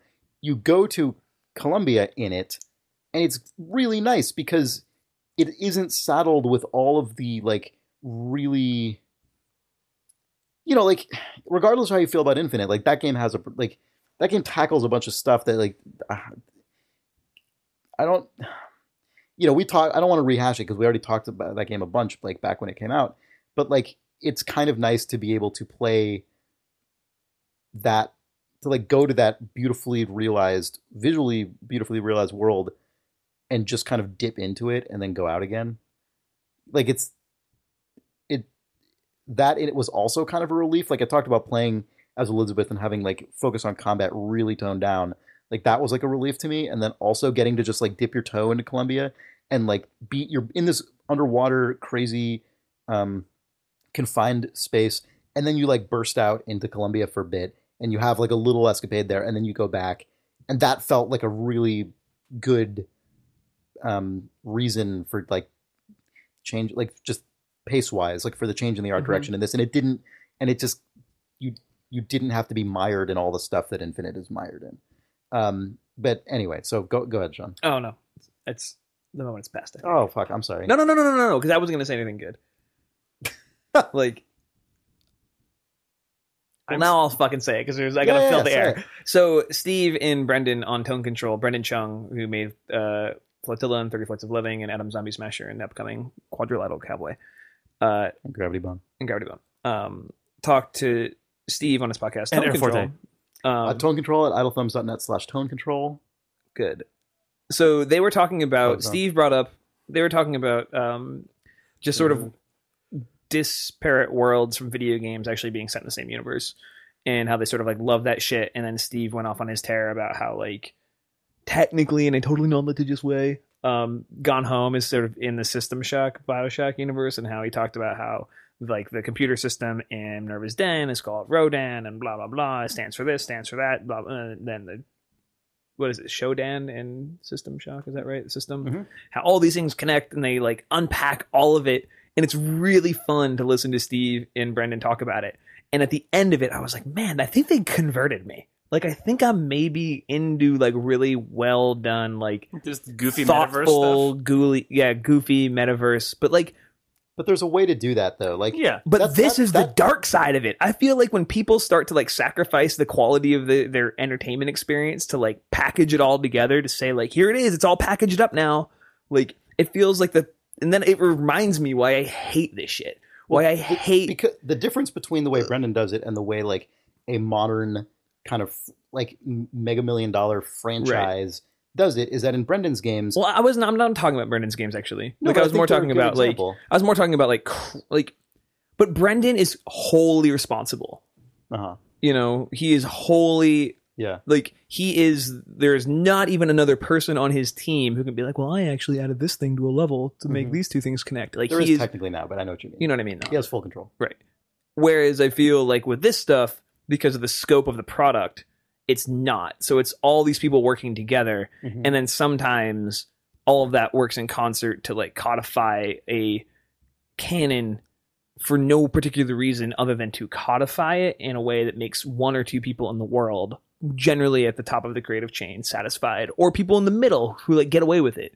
And like that's the stuff that I'm just like fucking tired of. Like, ugh, it drives me bonkers. No, totally. But like Brendan's thing is completely different. Brendan's thing is like more. So of, what like, was it about? Well, so what's the What was thing it that about you're Steve's? converted Yeah, to, you then? you said here's something I hate. Here's something that's totally because different. they were talking about. It was just really exciting. It was intoxicating to listen to Steve talk about System Shock and BioShock in his games, and like the like revelry they had for like, or the way that they revered the creative content of games that had come before, and how they're paying homage to it, the games that they were making now, or like Steve, I should say, was making now. And Brendan was super into it. He's like, Steve, I love that you are into this shit because I'm into it too. But Brendan was just saying he's into it as a consumer, not necessarily as a creator. I think he probably thinks of his stuff as it doesn't matter. But this is completely in like the System Shock BioShock frame Yeah. here. I have mixed feelings about it. And I got kind of like excited by the way they were talking about it. And then like I sort of like had a whole moment while you were talking about it here, and I'm like, no, I fucking hate this shit still. Sorry. Yeah, that's all I'm saying. I think it's fine if Steve Yeah. it's totally fine if Steve just like gets jazzed about that. But Yeah, like, yeah. The way I they don't- were it's jazzed not- about it was so yeah, honest, and I totally. really And appreciate that's it. Yeah. rad. But it's not like a compelling thought to me that Gone Home is actually in the same universe as System Shock. Like that's I also meaningless don't think to me. that Like, I Steve don't- thinks about it that literally. No, either, I know though. he. Like, I know that. Right, right. Yeah. It's making. I think. The reason that I wanted the reason when you mentioned fan art, and you meant it in a different way than what I mean now, but it's relevant still. When you mentioned the version of BioShock you saw in Burial at Sea, I can't say that word apparently anymore. Reminding you of like sort of a weird, like slightly off fan art version. That's kind of how I felt when all that with just the lore explosion at the end of episode 2, because it felt like the kind of thing that people who write fan fiction love the most. You know, which is like these universes are colliding, and like, oh my god, it's Elizabeth and she's in Rapture. Like, Right, oh, and just, I love. when these why two would this happen and then this happen? Oh, it must be it's because this, on and this. day, these two people were in the same room and they both saw this thing happen, and like, oh my god, that would explain so much in this theoretical like version of reality where these two things Yeah. are actually the same. Like, and I don't really like that kind of thing. I guess I don't like it because it draws attention away from the the actual like thing that was being said in the individual text right. themselves. Yeah, for sure. Like it feels like a side circus event. Like it feels like a sideshow. Like Right. it doesn't feel like the actual thing that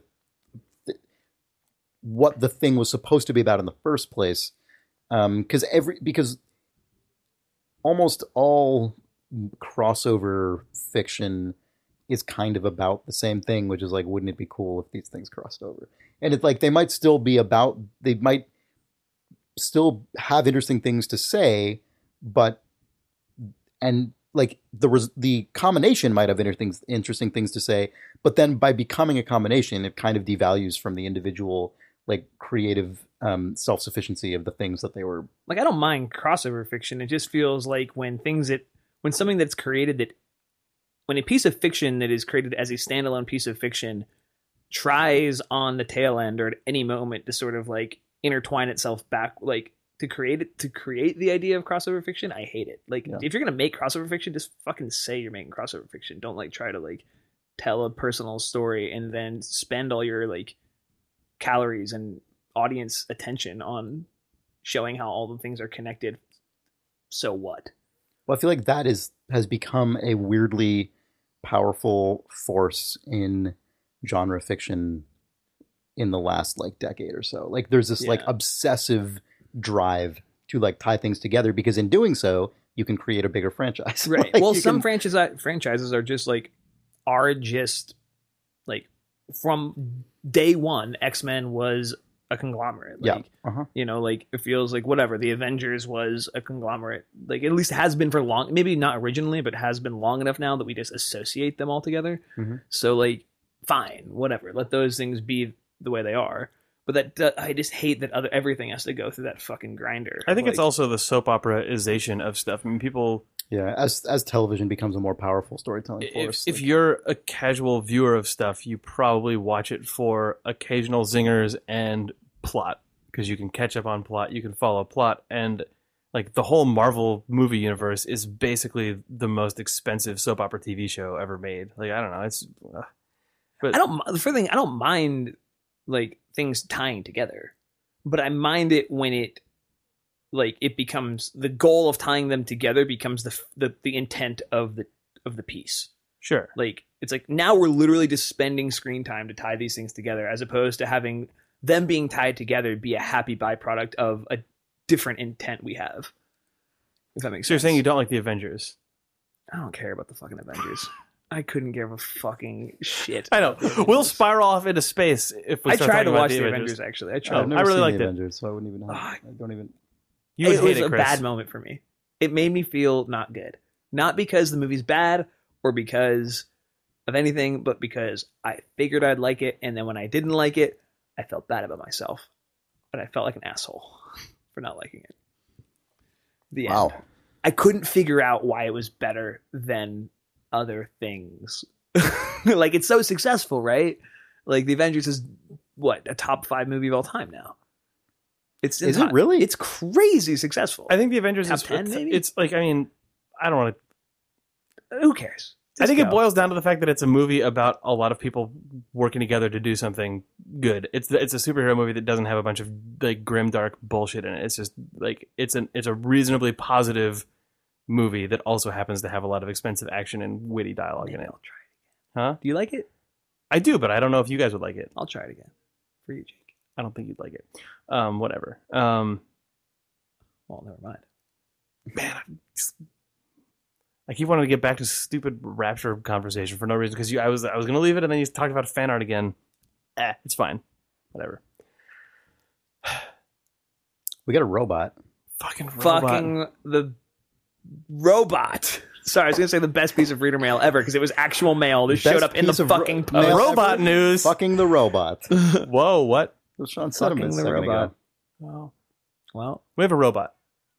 we are in possession of a double We're in- robotics Double. double. Double, yeah. We're in transient possession. This is basically a like self-sufficient Segway that you put an iPad into the top of, which then becomes a head of a person remotely controlling it with a webcam Anywhere in the world. and a piece of software anywhere in the world, and their face just is like hangs out on this iPad on top of this robot. This like it's just like a two-wheeled pole with robot. wheels. Yeah, that's what I said. That's why I call it like a Segway. And it just the person on the other end can just talk to you and roll it around and raise the head up and down and just walk around, like roll around your office and like be there. It's crazy. We have Nels Anderson, who works remotely, was just on that thing most of today, like wheeling around and saying hi. Yeah. I love it. It's amazing. It's like the best. I love it. I really like it a lot. It's crazy. It's became like very natural to interact with Yeah. Nels in this form. Mm-hmm. It was really fucking weird. Yeah, it's weird because I've been kind of enamored with and admittedly kind of made fun of telepresence robots for a long time since I saw a video for one a couple years ago. Because they look hilarious, but they also like telepresence robots now kind of fit into the same place in my brain as like overt user interface in Right. games where like when you watch someone else interact with one, it seems insane. But assuming you don't let yourself get super, like if you don't think about it all the time, your brain slips over it and there's just a human You're just presence near you. It's communicating fucking to a weird. human entity. Until Like, it it was- disconnects or the iPad runs out of batteries. But that's or, so jarring, or Nell right? starts, when he had to like go feed his dog or something. He's like, oh, there's a dog. Like, what is going on? There's a Canada's in that hole where that face was. Ah! Like, that's weird. Yeah. But, It was it was uncomfortable for the first 2 minutes, and then Nels just walked over to where I was sitting at the counter working, rolled over like, and just was like, "Hey, dude," and I was like, "Hey, man, like I'm just let me just do this thing, and I'll do the thing in a second." And then he's like, and like motored away. And I went, I just had the Nels was interaction here in my I would brain. have if I. Yeah. It was odd. It was fucking cool. I really dug it. This is how it starts, though. Oh yeah, yeah. first you let them into your home. Yeah, this Yeah. is bad. Mm-hmm. Yeah. No. It's not good. Like Nels at one point just This like is sent to us by a reader, by the way. disconnected and Thank was you. just not there anymore. And you know, there's like a part of you that thinks that maybe one day this is just going to be the robot just kicking him out. I mean, the thing has no AI that we're aware of. Yeah, that second part's important. It has a light that turns blue and green on the base. One day it might turn red. It does turn red. It does turn red, but it doesn't turn like deep red. It doesn't do a pulsing red. It doesn't do Hal red. Yeah. Yeah, But I think that's in the Pantone book somewhere. But yeah, no, it was sent to us by a reader because we've read a couple of her emails about this robot in previous episodes, and it just showed up. It's awesome. Mm-hmm. It's cool. I really like it a lot. Yeah. It made working easier. It's so dumb. It really did, though. It made Sean Venom and Camposanto like italic Robots. font on They the do front of it. kind of- Robots make more They do easier. kind of make work easier. ... Cut to montage of 5,000 robots across the world. And my bones. All just your bones are being carried away by coconut crabs. Like coconut crabs. They were Like Amelia were Earhart's slowly bones. cracking them open, sucking out the marrow, and turning the rest of me to dust, to sea dust.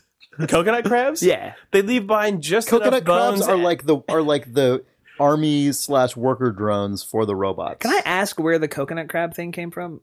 Nels this morning just posted a coconut crab image into the chat.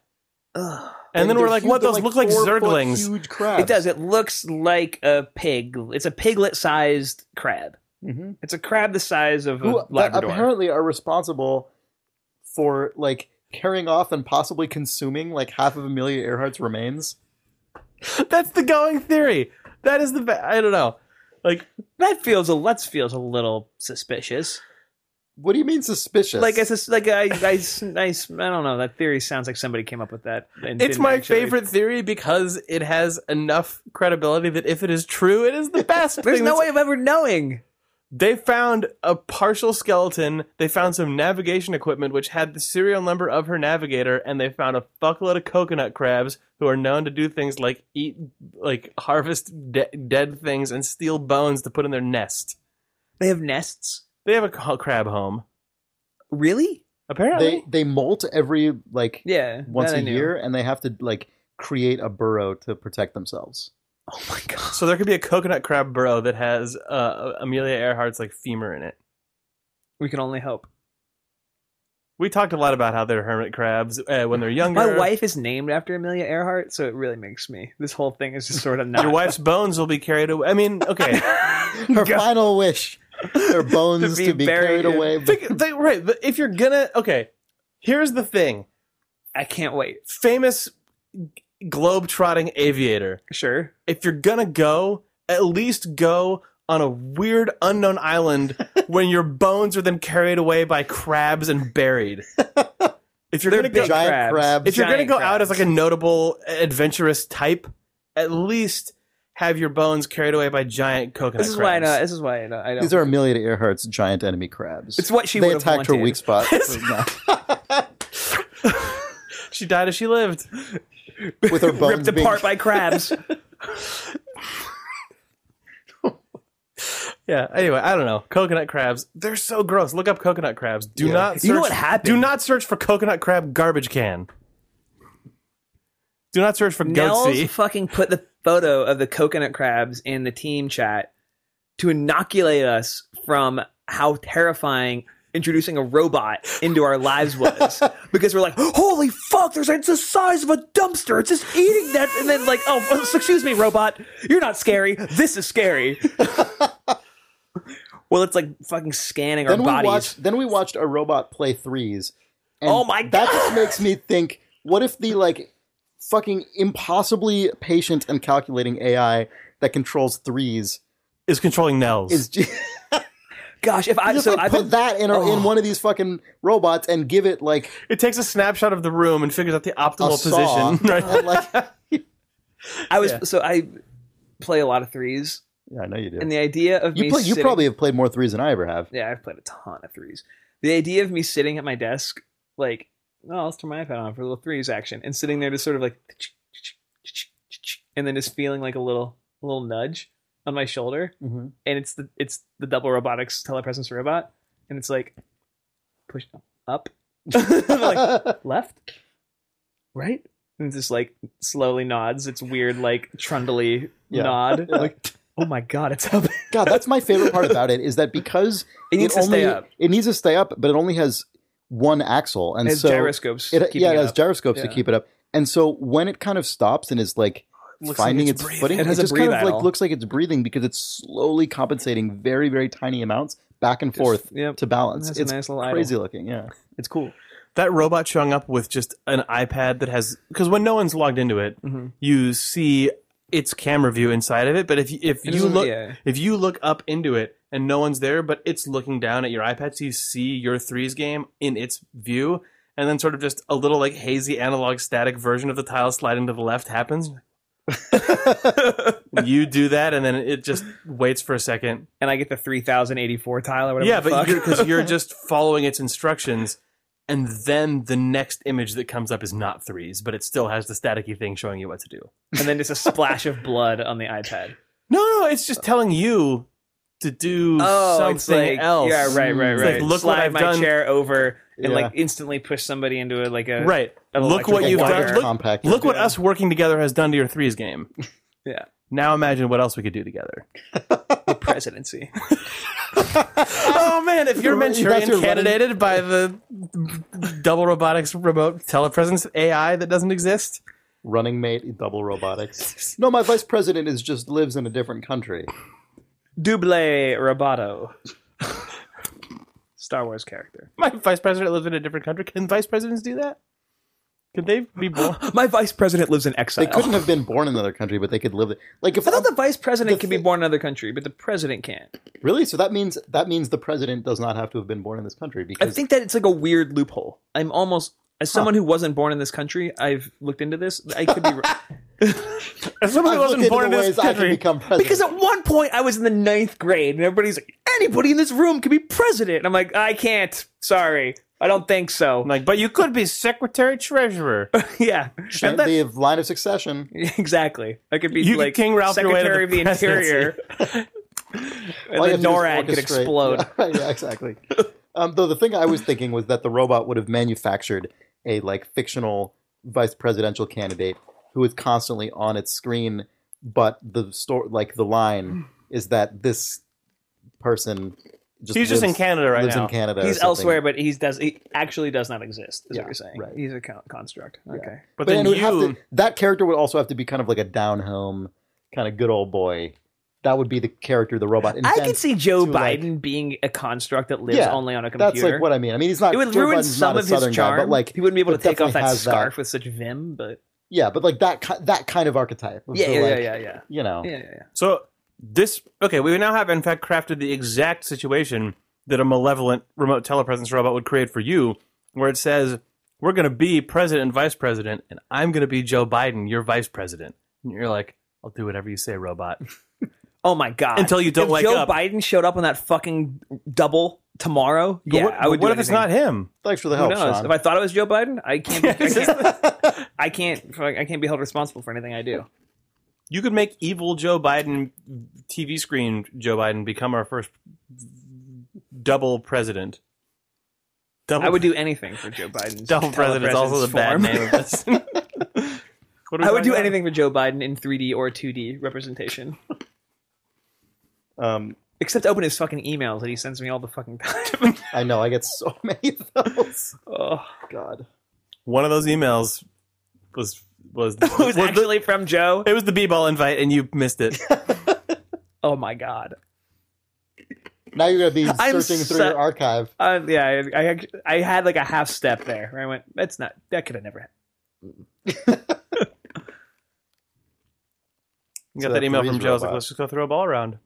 Oh my god, playing catch with Joe Biden. Oh, so good. I actually couldn't play I could never play basketball against Barack Obama. He would fucking take me to the house. Whoa. I've come around on that since I broke my leg. I realize I have no ups. It's not working. Yeah. I'm What are just we talking eating about? snacks over Threes here. robot? I know you're just indulging the nature box. Huh? That's why it's here, I guess. Yeah. Did anyone want to talk about the Threes robot? I mean, The Threes robot is incredible. We should talk about it just to tell Okay. people who don't know about the Threes robot. So Right. Threes, iOS game we've talked about a lot. We've probably talked about Doge 2048 more than Threes, which is our choice. I don't think we have. it's one of our choices. Doge 2048 has been like 3 games discussed. Yeah, but it's usually just a jokey reference, and then we put it in the description. Only once did I actually say anything substantial about it. Anyway, go ahead. It's in this episode's description as well. See? You're right, case made. Anyway, I've forgotten the names of the people involved. In Threes? No, No, Threes in Robot. Threes I Robot. can't remember the person who made the actual AI. The robot parts were made by Matthew Wegner. I can't remember the name of the guy who actually wrote the Threes AI. Right, that Matthew is controlling the Matthew robot. Wegner It's is a video game. They also are making a video game. Yes. Well, Matthew Wegner is. He's the guy making Aztez. Yes, as does, which you can see at PAX East. Maybe that guy's Apparently. involved as well. I'm not sure. Yeah, but he previously was he like the Velociraptor Off-Road Safari and stuff Yeah, like that? he was one of the Blurst guys. Okay. Yeah. But so And like made the flashbang. They made like the IGF backend. If anyone's used that. right. Oh my god, he made that Yeah. IGF backend's But really cool. these two guys have made an AI to play Threes and the necessary robot hands to interface with it on an iPad. I They're didn't sort of like when I finger paddles. Yeah, that but like, rotate. when I on heard a- that- Servo control. when I heard that there was a Twitch stream of a Threes bot playing Threes, I had thought that like they were running it in an emulator or that they were Yeah. doing something where it was just or like they had a hacked build or something. injecting commands into the software somehow. But instead, the way that the system actually works is the camera that's streaming it seems like it takes an image of what it's looking at, rebuilds digitally the actual Threes board based on the image that it sees, then calculates hundreds of thousands of potential moves, and then a little robot paddle slides the tile. And Yep.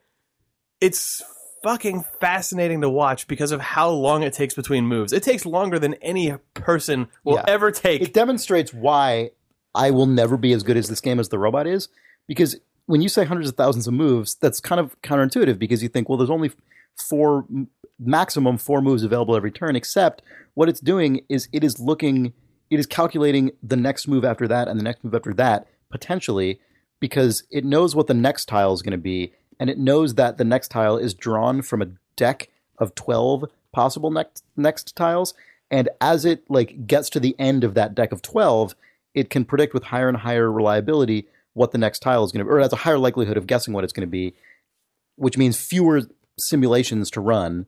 Like if it's already used 9 out of the current deck of 12 tiles, it only has to branch out 3 like forward looking branches, however many fucking thousands of combinations might occur. But it just crunches all those numbers and it's fucking patient about it, and it just does it. It only takes a few seconds, but it's longer than I usually wait in a game of Threes, and I know that my brain will never be able to look more than like 1 or maybe 2 moves ahead in that It game. also not being a human means is not tempted by the AV. Exactly. but it's That is interesting the craziest That part has of it. taught me a lot about how to play Threes, though, Me and too. about my thinking about it. Where you watch like 296 tiles on the board, and you're like, join those. You can join them. Put them together, and it will not even The like robot does not care. even if they're The like, robot- if they're diagonal from each other, Yeah. but you know that it's one swipe to put them next to each other, then another swipe to join them, it won't do it. And then it will put them next to each other, and it's like, and then the two fucking faces on the tiles look at each other and smile and Yep. start like being wacky, and you're like, oh, Yep. it's jumping around. Look, They want they want to be to joined.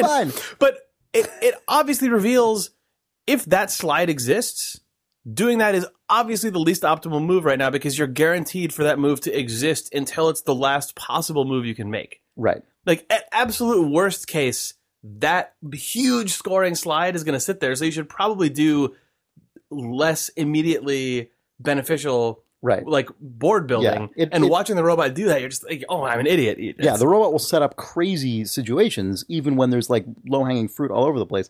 The robot is patient. Like the robot is patient. It is. It reveals why we're fucked because the robot doesn't care about the short-term gain. Right, the robot is actually like the Jason Voorhees or Terminator of threes, where it's just silence, Yep. slide.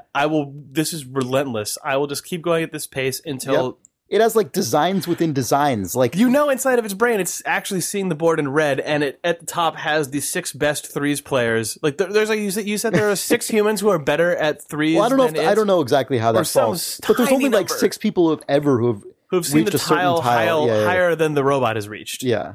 Yeah. Maybe the robot ended up reaching it. I actually don't know. I need to look this up. Those 6 people are dead now. But yeah, like it's a crazy thing to watch because it drives home how much of the way that we like instinctively look for patterns and want feedback to validate us is controlled And by have no kind of long-term planning. yeah. And have zero long-term planning. Or even if you If think robots were in Okay, charge this of is fixing climate change, it would be fucking done already. yeah, of course it would. They're like, oh, just minimize the output of this, increase the input of that, Remove these 2 billion people. See you in 49 years, Yeah, right, bitches, and it'd be over. Well, robots would also just be like, turn off all refrigerators, kill all humans. Yep. Global warming solved. Yeah, Did it. exactly. Optimal solution found. You are removed. Yep. Even within the rule set of not killing people, I think the robots could figure it out. That robot would be itching at the edge of that rule, though. Well, it would Yeah. be curbing It behavior. would be making humans less healthy for certain. Right. I found out that I could solve Your I could comforts, your solve life global comforts warming would decrease if we a lot. just up pollution and reduce safety standards in these areas. It will temporarily increase global warming, but in the long term, my forecast determined that it will in fact solve it'll the problem. run some crazy model. That's because it will in fact just kill The people. air will become nitrogen, and most of us will die. But it'll self-correct in 4 eons. Right, exactly. The robot is patient. Yes. Yeah, like I don't know. It's fascinating to watch. The only time, like, You know what's funny? Back to the double robot real quick for a second.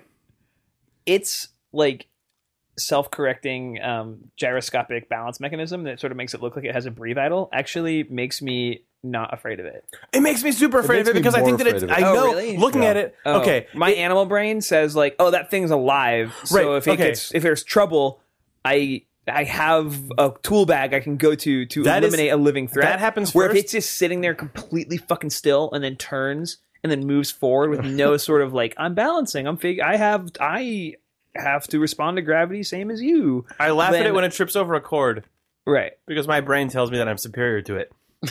You're not. I know, but that's the thing. I see it wobbling around, and I know that's not making it tired. But then I think it It is, actually though. It has a battery. because it has a battery. Mhm. But then I think about the fact that that's kind of irrelevant because it comes from a machine that could build more of it, and that machine will not get tired. So I don't go that far. I was only saying that it tricks my brain into thinking that it's something that I could deal with. It has a little organic if it- movement because it has to deal with real life. Right, yeah. Its organic movement endears it to me in a weird way. Whereas the Threes robot is different. It is a number crunching super machine. The Threes robot versus how human beings play threes is interesting because I think the first thing that all of us started talking about when we saw the Threes robot was chess AI because chess AI is like that's the popular. Can a computer have a brain that can best a Right. human? And it's interesting because chess There's been like a push like in recent history. Yeah, like but computers beat humans about the equal way time. that human beings play chess though is to think about it very similarly to how AI thinks about threes. Like when you Right. as a human are an amazing chess player, you are just looking at the board and your brain is drawing out as many possible moves, counter moves as you can, and that's how like the Threes AI robot works. But that's not how a human being plays threes because When I was saying that robots could solve climate change, also a team of chess masters could do it as well.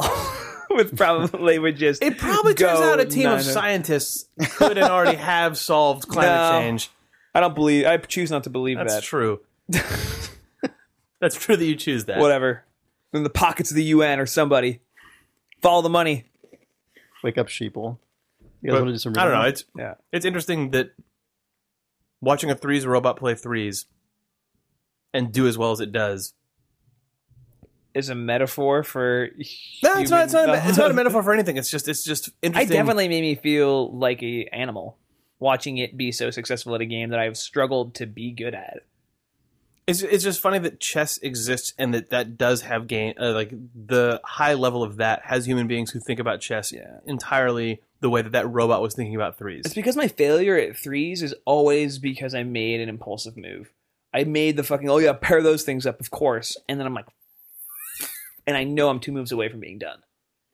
Like I always know 2 moves away that I'm fucked. And right. That's the thing that kills threes me is about perpetually the put a kid in a room, put with one cookie in front of them and say, when I come back you get 2. If you eat it, you get no more.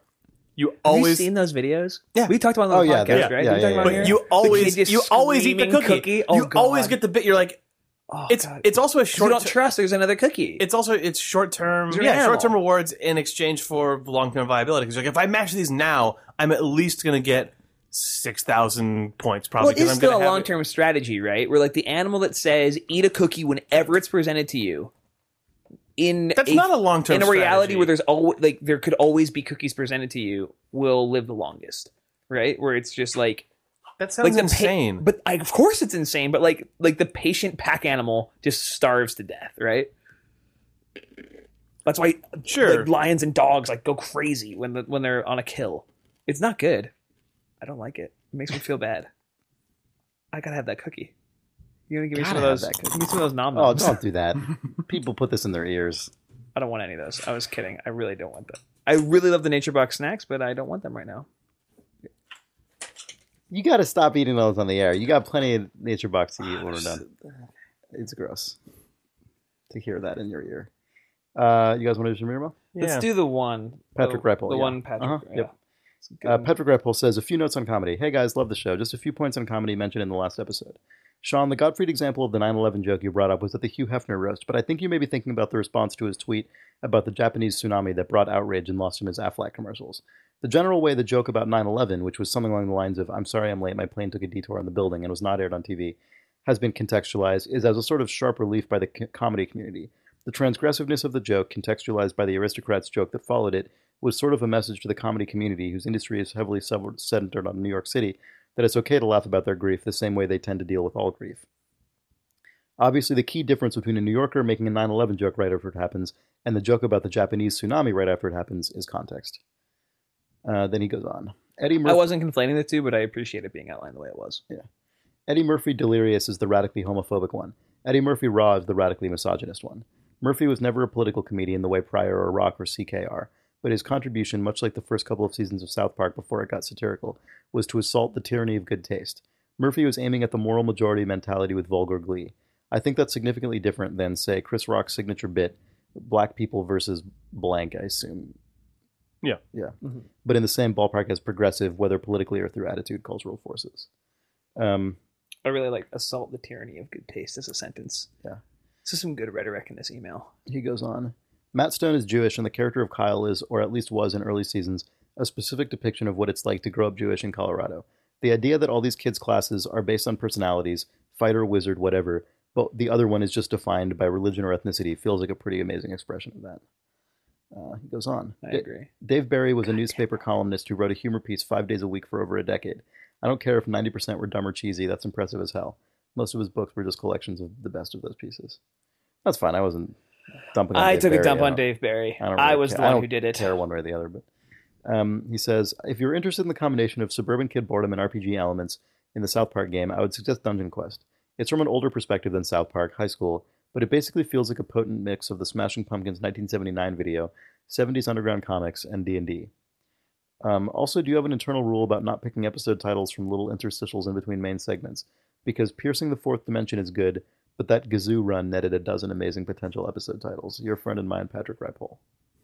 We generally don't choose episode titles from the interstitials. That's not always true. I don't think we have a hard. I think we probably go to the main content of the podcast first. At least I do when I'm pitching episode titles. If we must. No. I need you back. I've been writing descriptions 5 episodes in a row. It's too hard.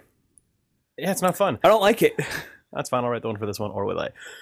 I think the reason that we don't end up picking episode titles from the interstitials usually is because we don't know that the interstitial content is going to make it into the show. Yeah. And we end up Chris surprises us. yeah. sort of Well, because I don't know either. I should just Yeah. listen and see if any of it's. I always take mental notes of a weird thing that someone said or a weird concept that could become an episode title and just sort of file it away and then fail to remember it. But it's always from the stuff that I am like, this is obviously part of the podcast. Yeah.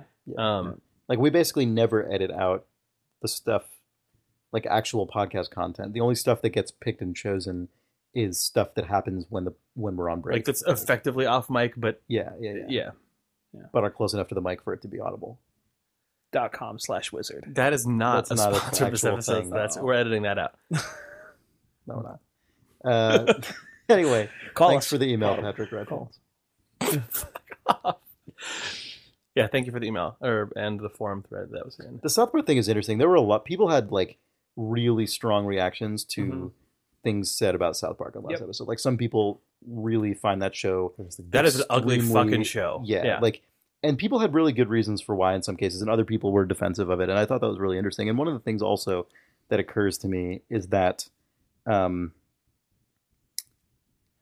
that is a show with a lot of episodes, and it would probably be really easy to be like, well, they handled something really well in this episode that I remember. Or vice And- versa. or vice versa. And the next half dozen episodes have some just really fucking shitty shit in them. Like, that show has what, hundreds of episodes? I don't know. Yeah, Almost over 300.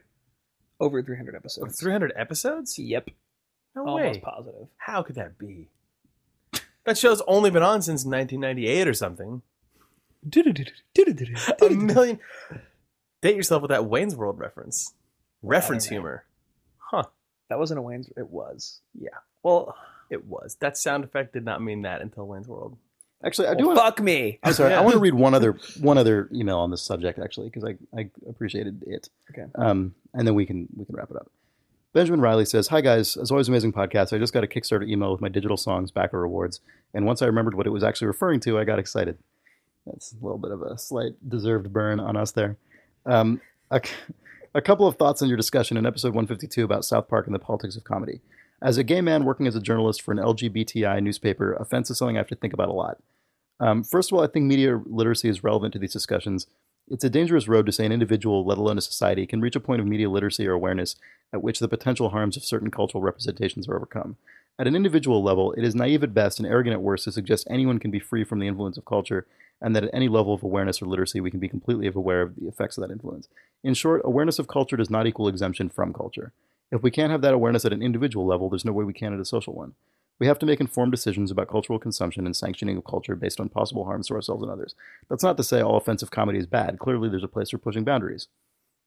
But to take Sean's Lenny Bruce example, awareness of his apparent social progressiveness can't be assumed.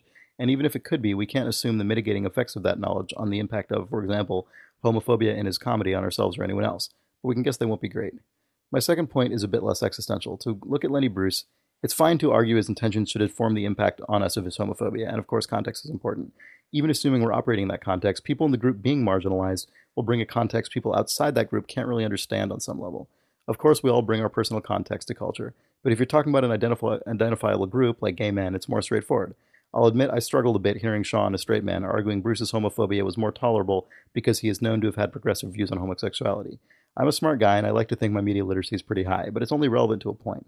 When I hear certain words or comments or jokes, my reaction is somatic. It hurts. In a way people outside my community are unable to understand no matter how well-intentioned. But like Sean's faith in Lenny Bruce, I know you guys constantly create a gay-friendly podcast and very importantly are open to dialogue with readers like me in particular. It's always rad to hear Danielle Rendo on the cast.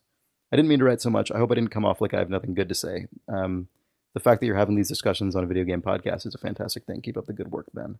Melbourne, Australia. I thought that representation and like just the physical part of like reacting to stuff like that, I thought that was a totally like valuable perspective. Yeah. We got what else you got?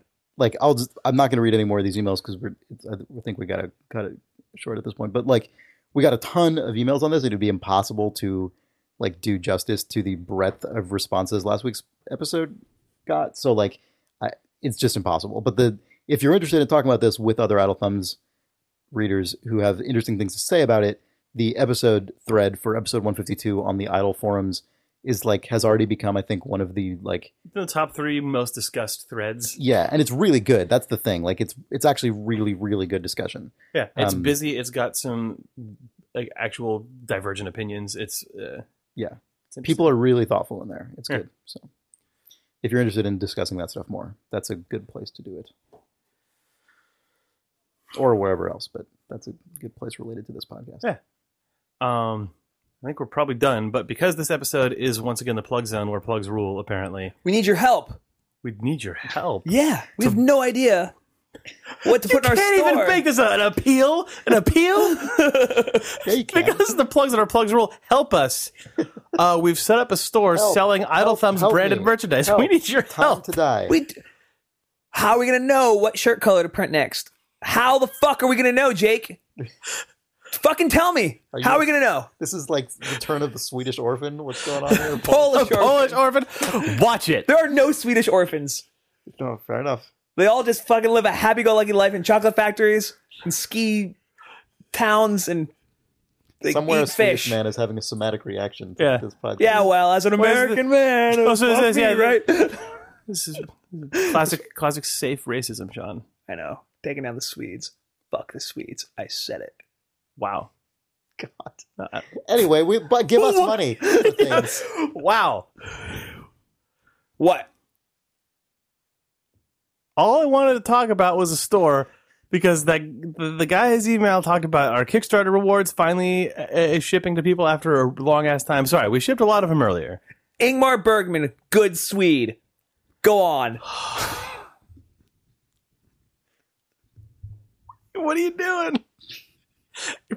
You're putting it somewhere. This podcast. Sweden. The RSS feed is not accessible in Sweden. I talked to Doug about it. We're cool, guys. Christ. Anyway, we had this thing put together a long time ago, and for various reasons, most of them are us dragging our feet at every single step of the way. We finally put up the Idle Thumbs store. It's at store.idlethumbs.net. It has, if you were interested in any of the stuff that we sold as Kickstarter rewards, they're now actually up for sale. Those blue T-shirts, the Shitty Wizard posters or art prints by Graham Annable, stickers that say Idle Thumbs in various fonts. Actually, I think one of those stickers is new. Like the wizard sticker wasn't. Yeah, there's one that is new that it says Idle Thumbs in the logo of inspired by the Nintendo movie The Wizard, and then also And that's new, right? That wasn't in the Kickstarter. it was not in the Yeah, Kickstarter it was except not in in the gold Kickstarter. foil T-shirt form, Right. and the vinyl EP with 4 songs is also up there. But as Very also a limited complete quantities pack? on that. yeah, Oh yeah, the record there. there's like a few dozen of those that exist. I think some tiny Yeah. number.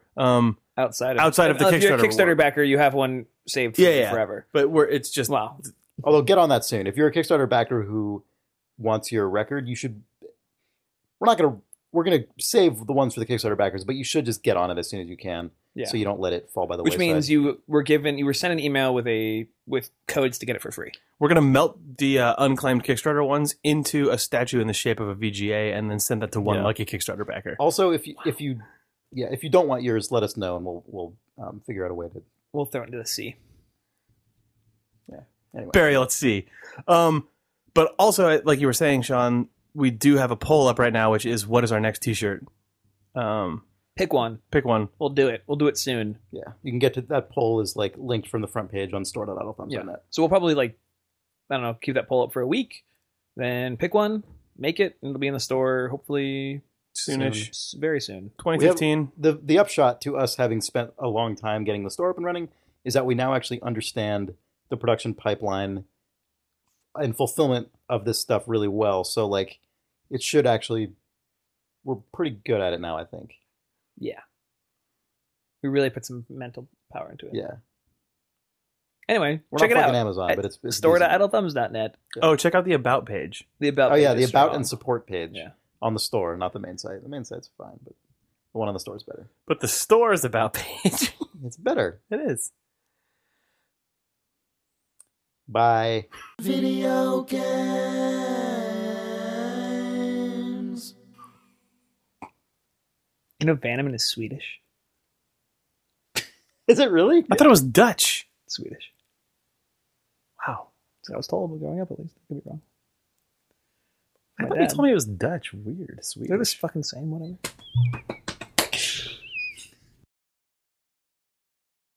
Listening to Brave Wave. Playing as my favorite Dota Ward, Terra Blade. Stop it. This has to end.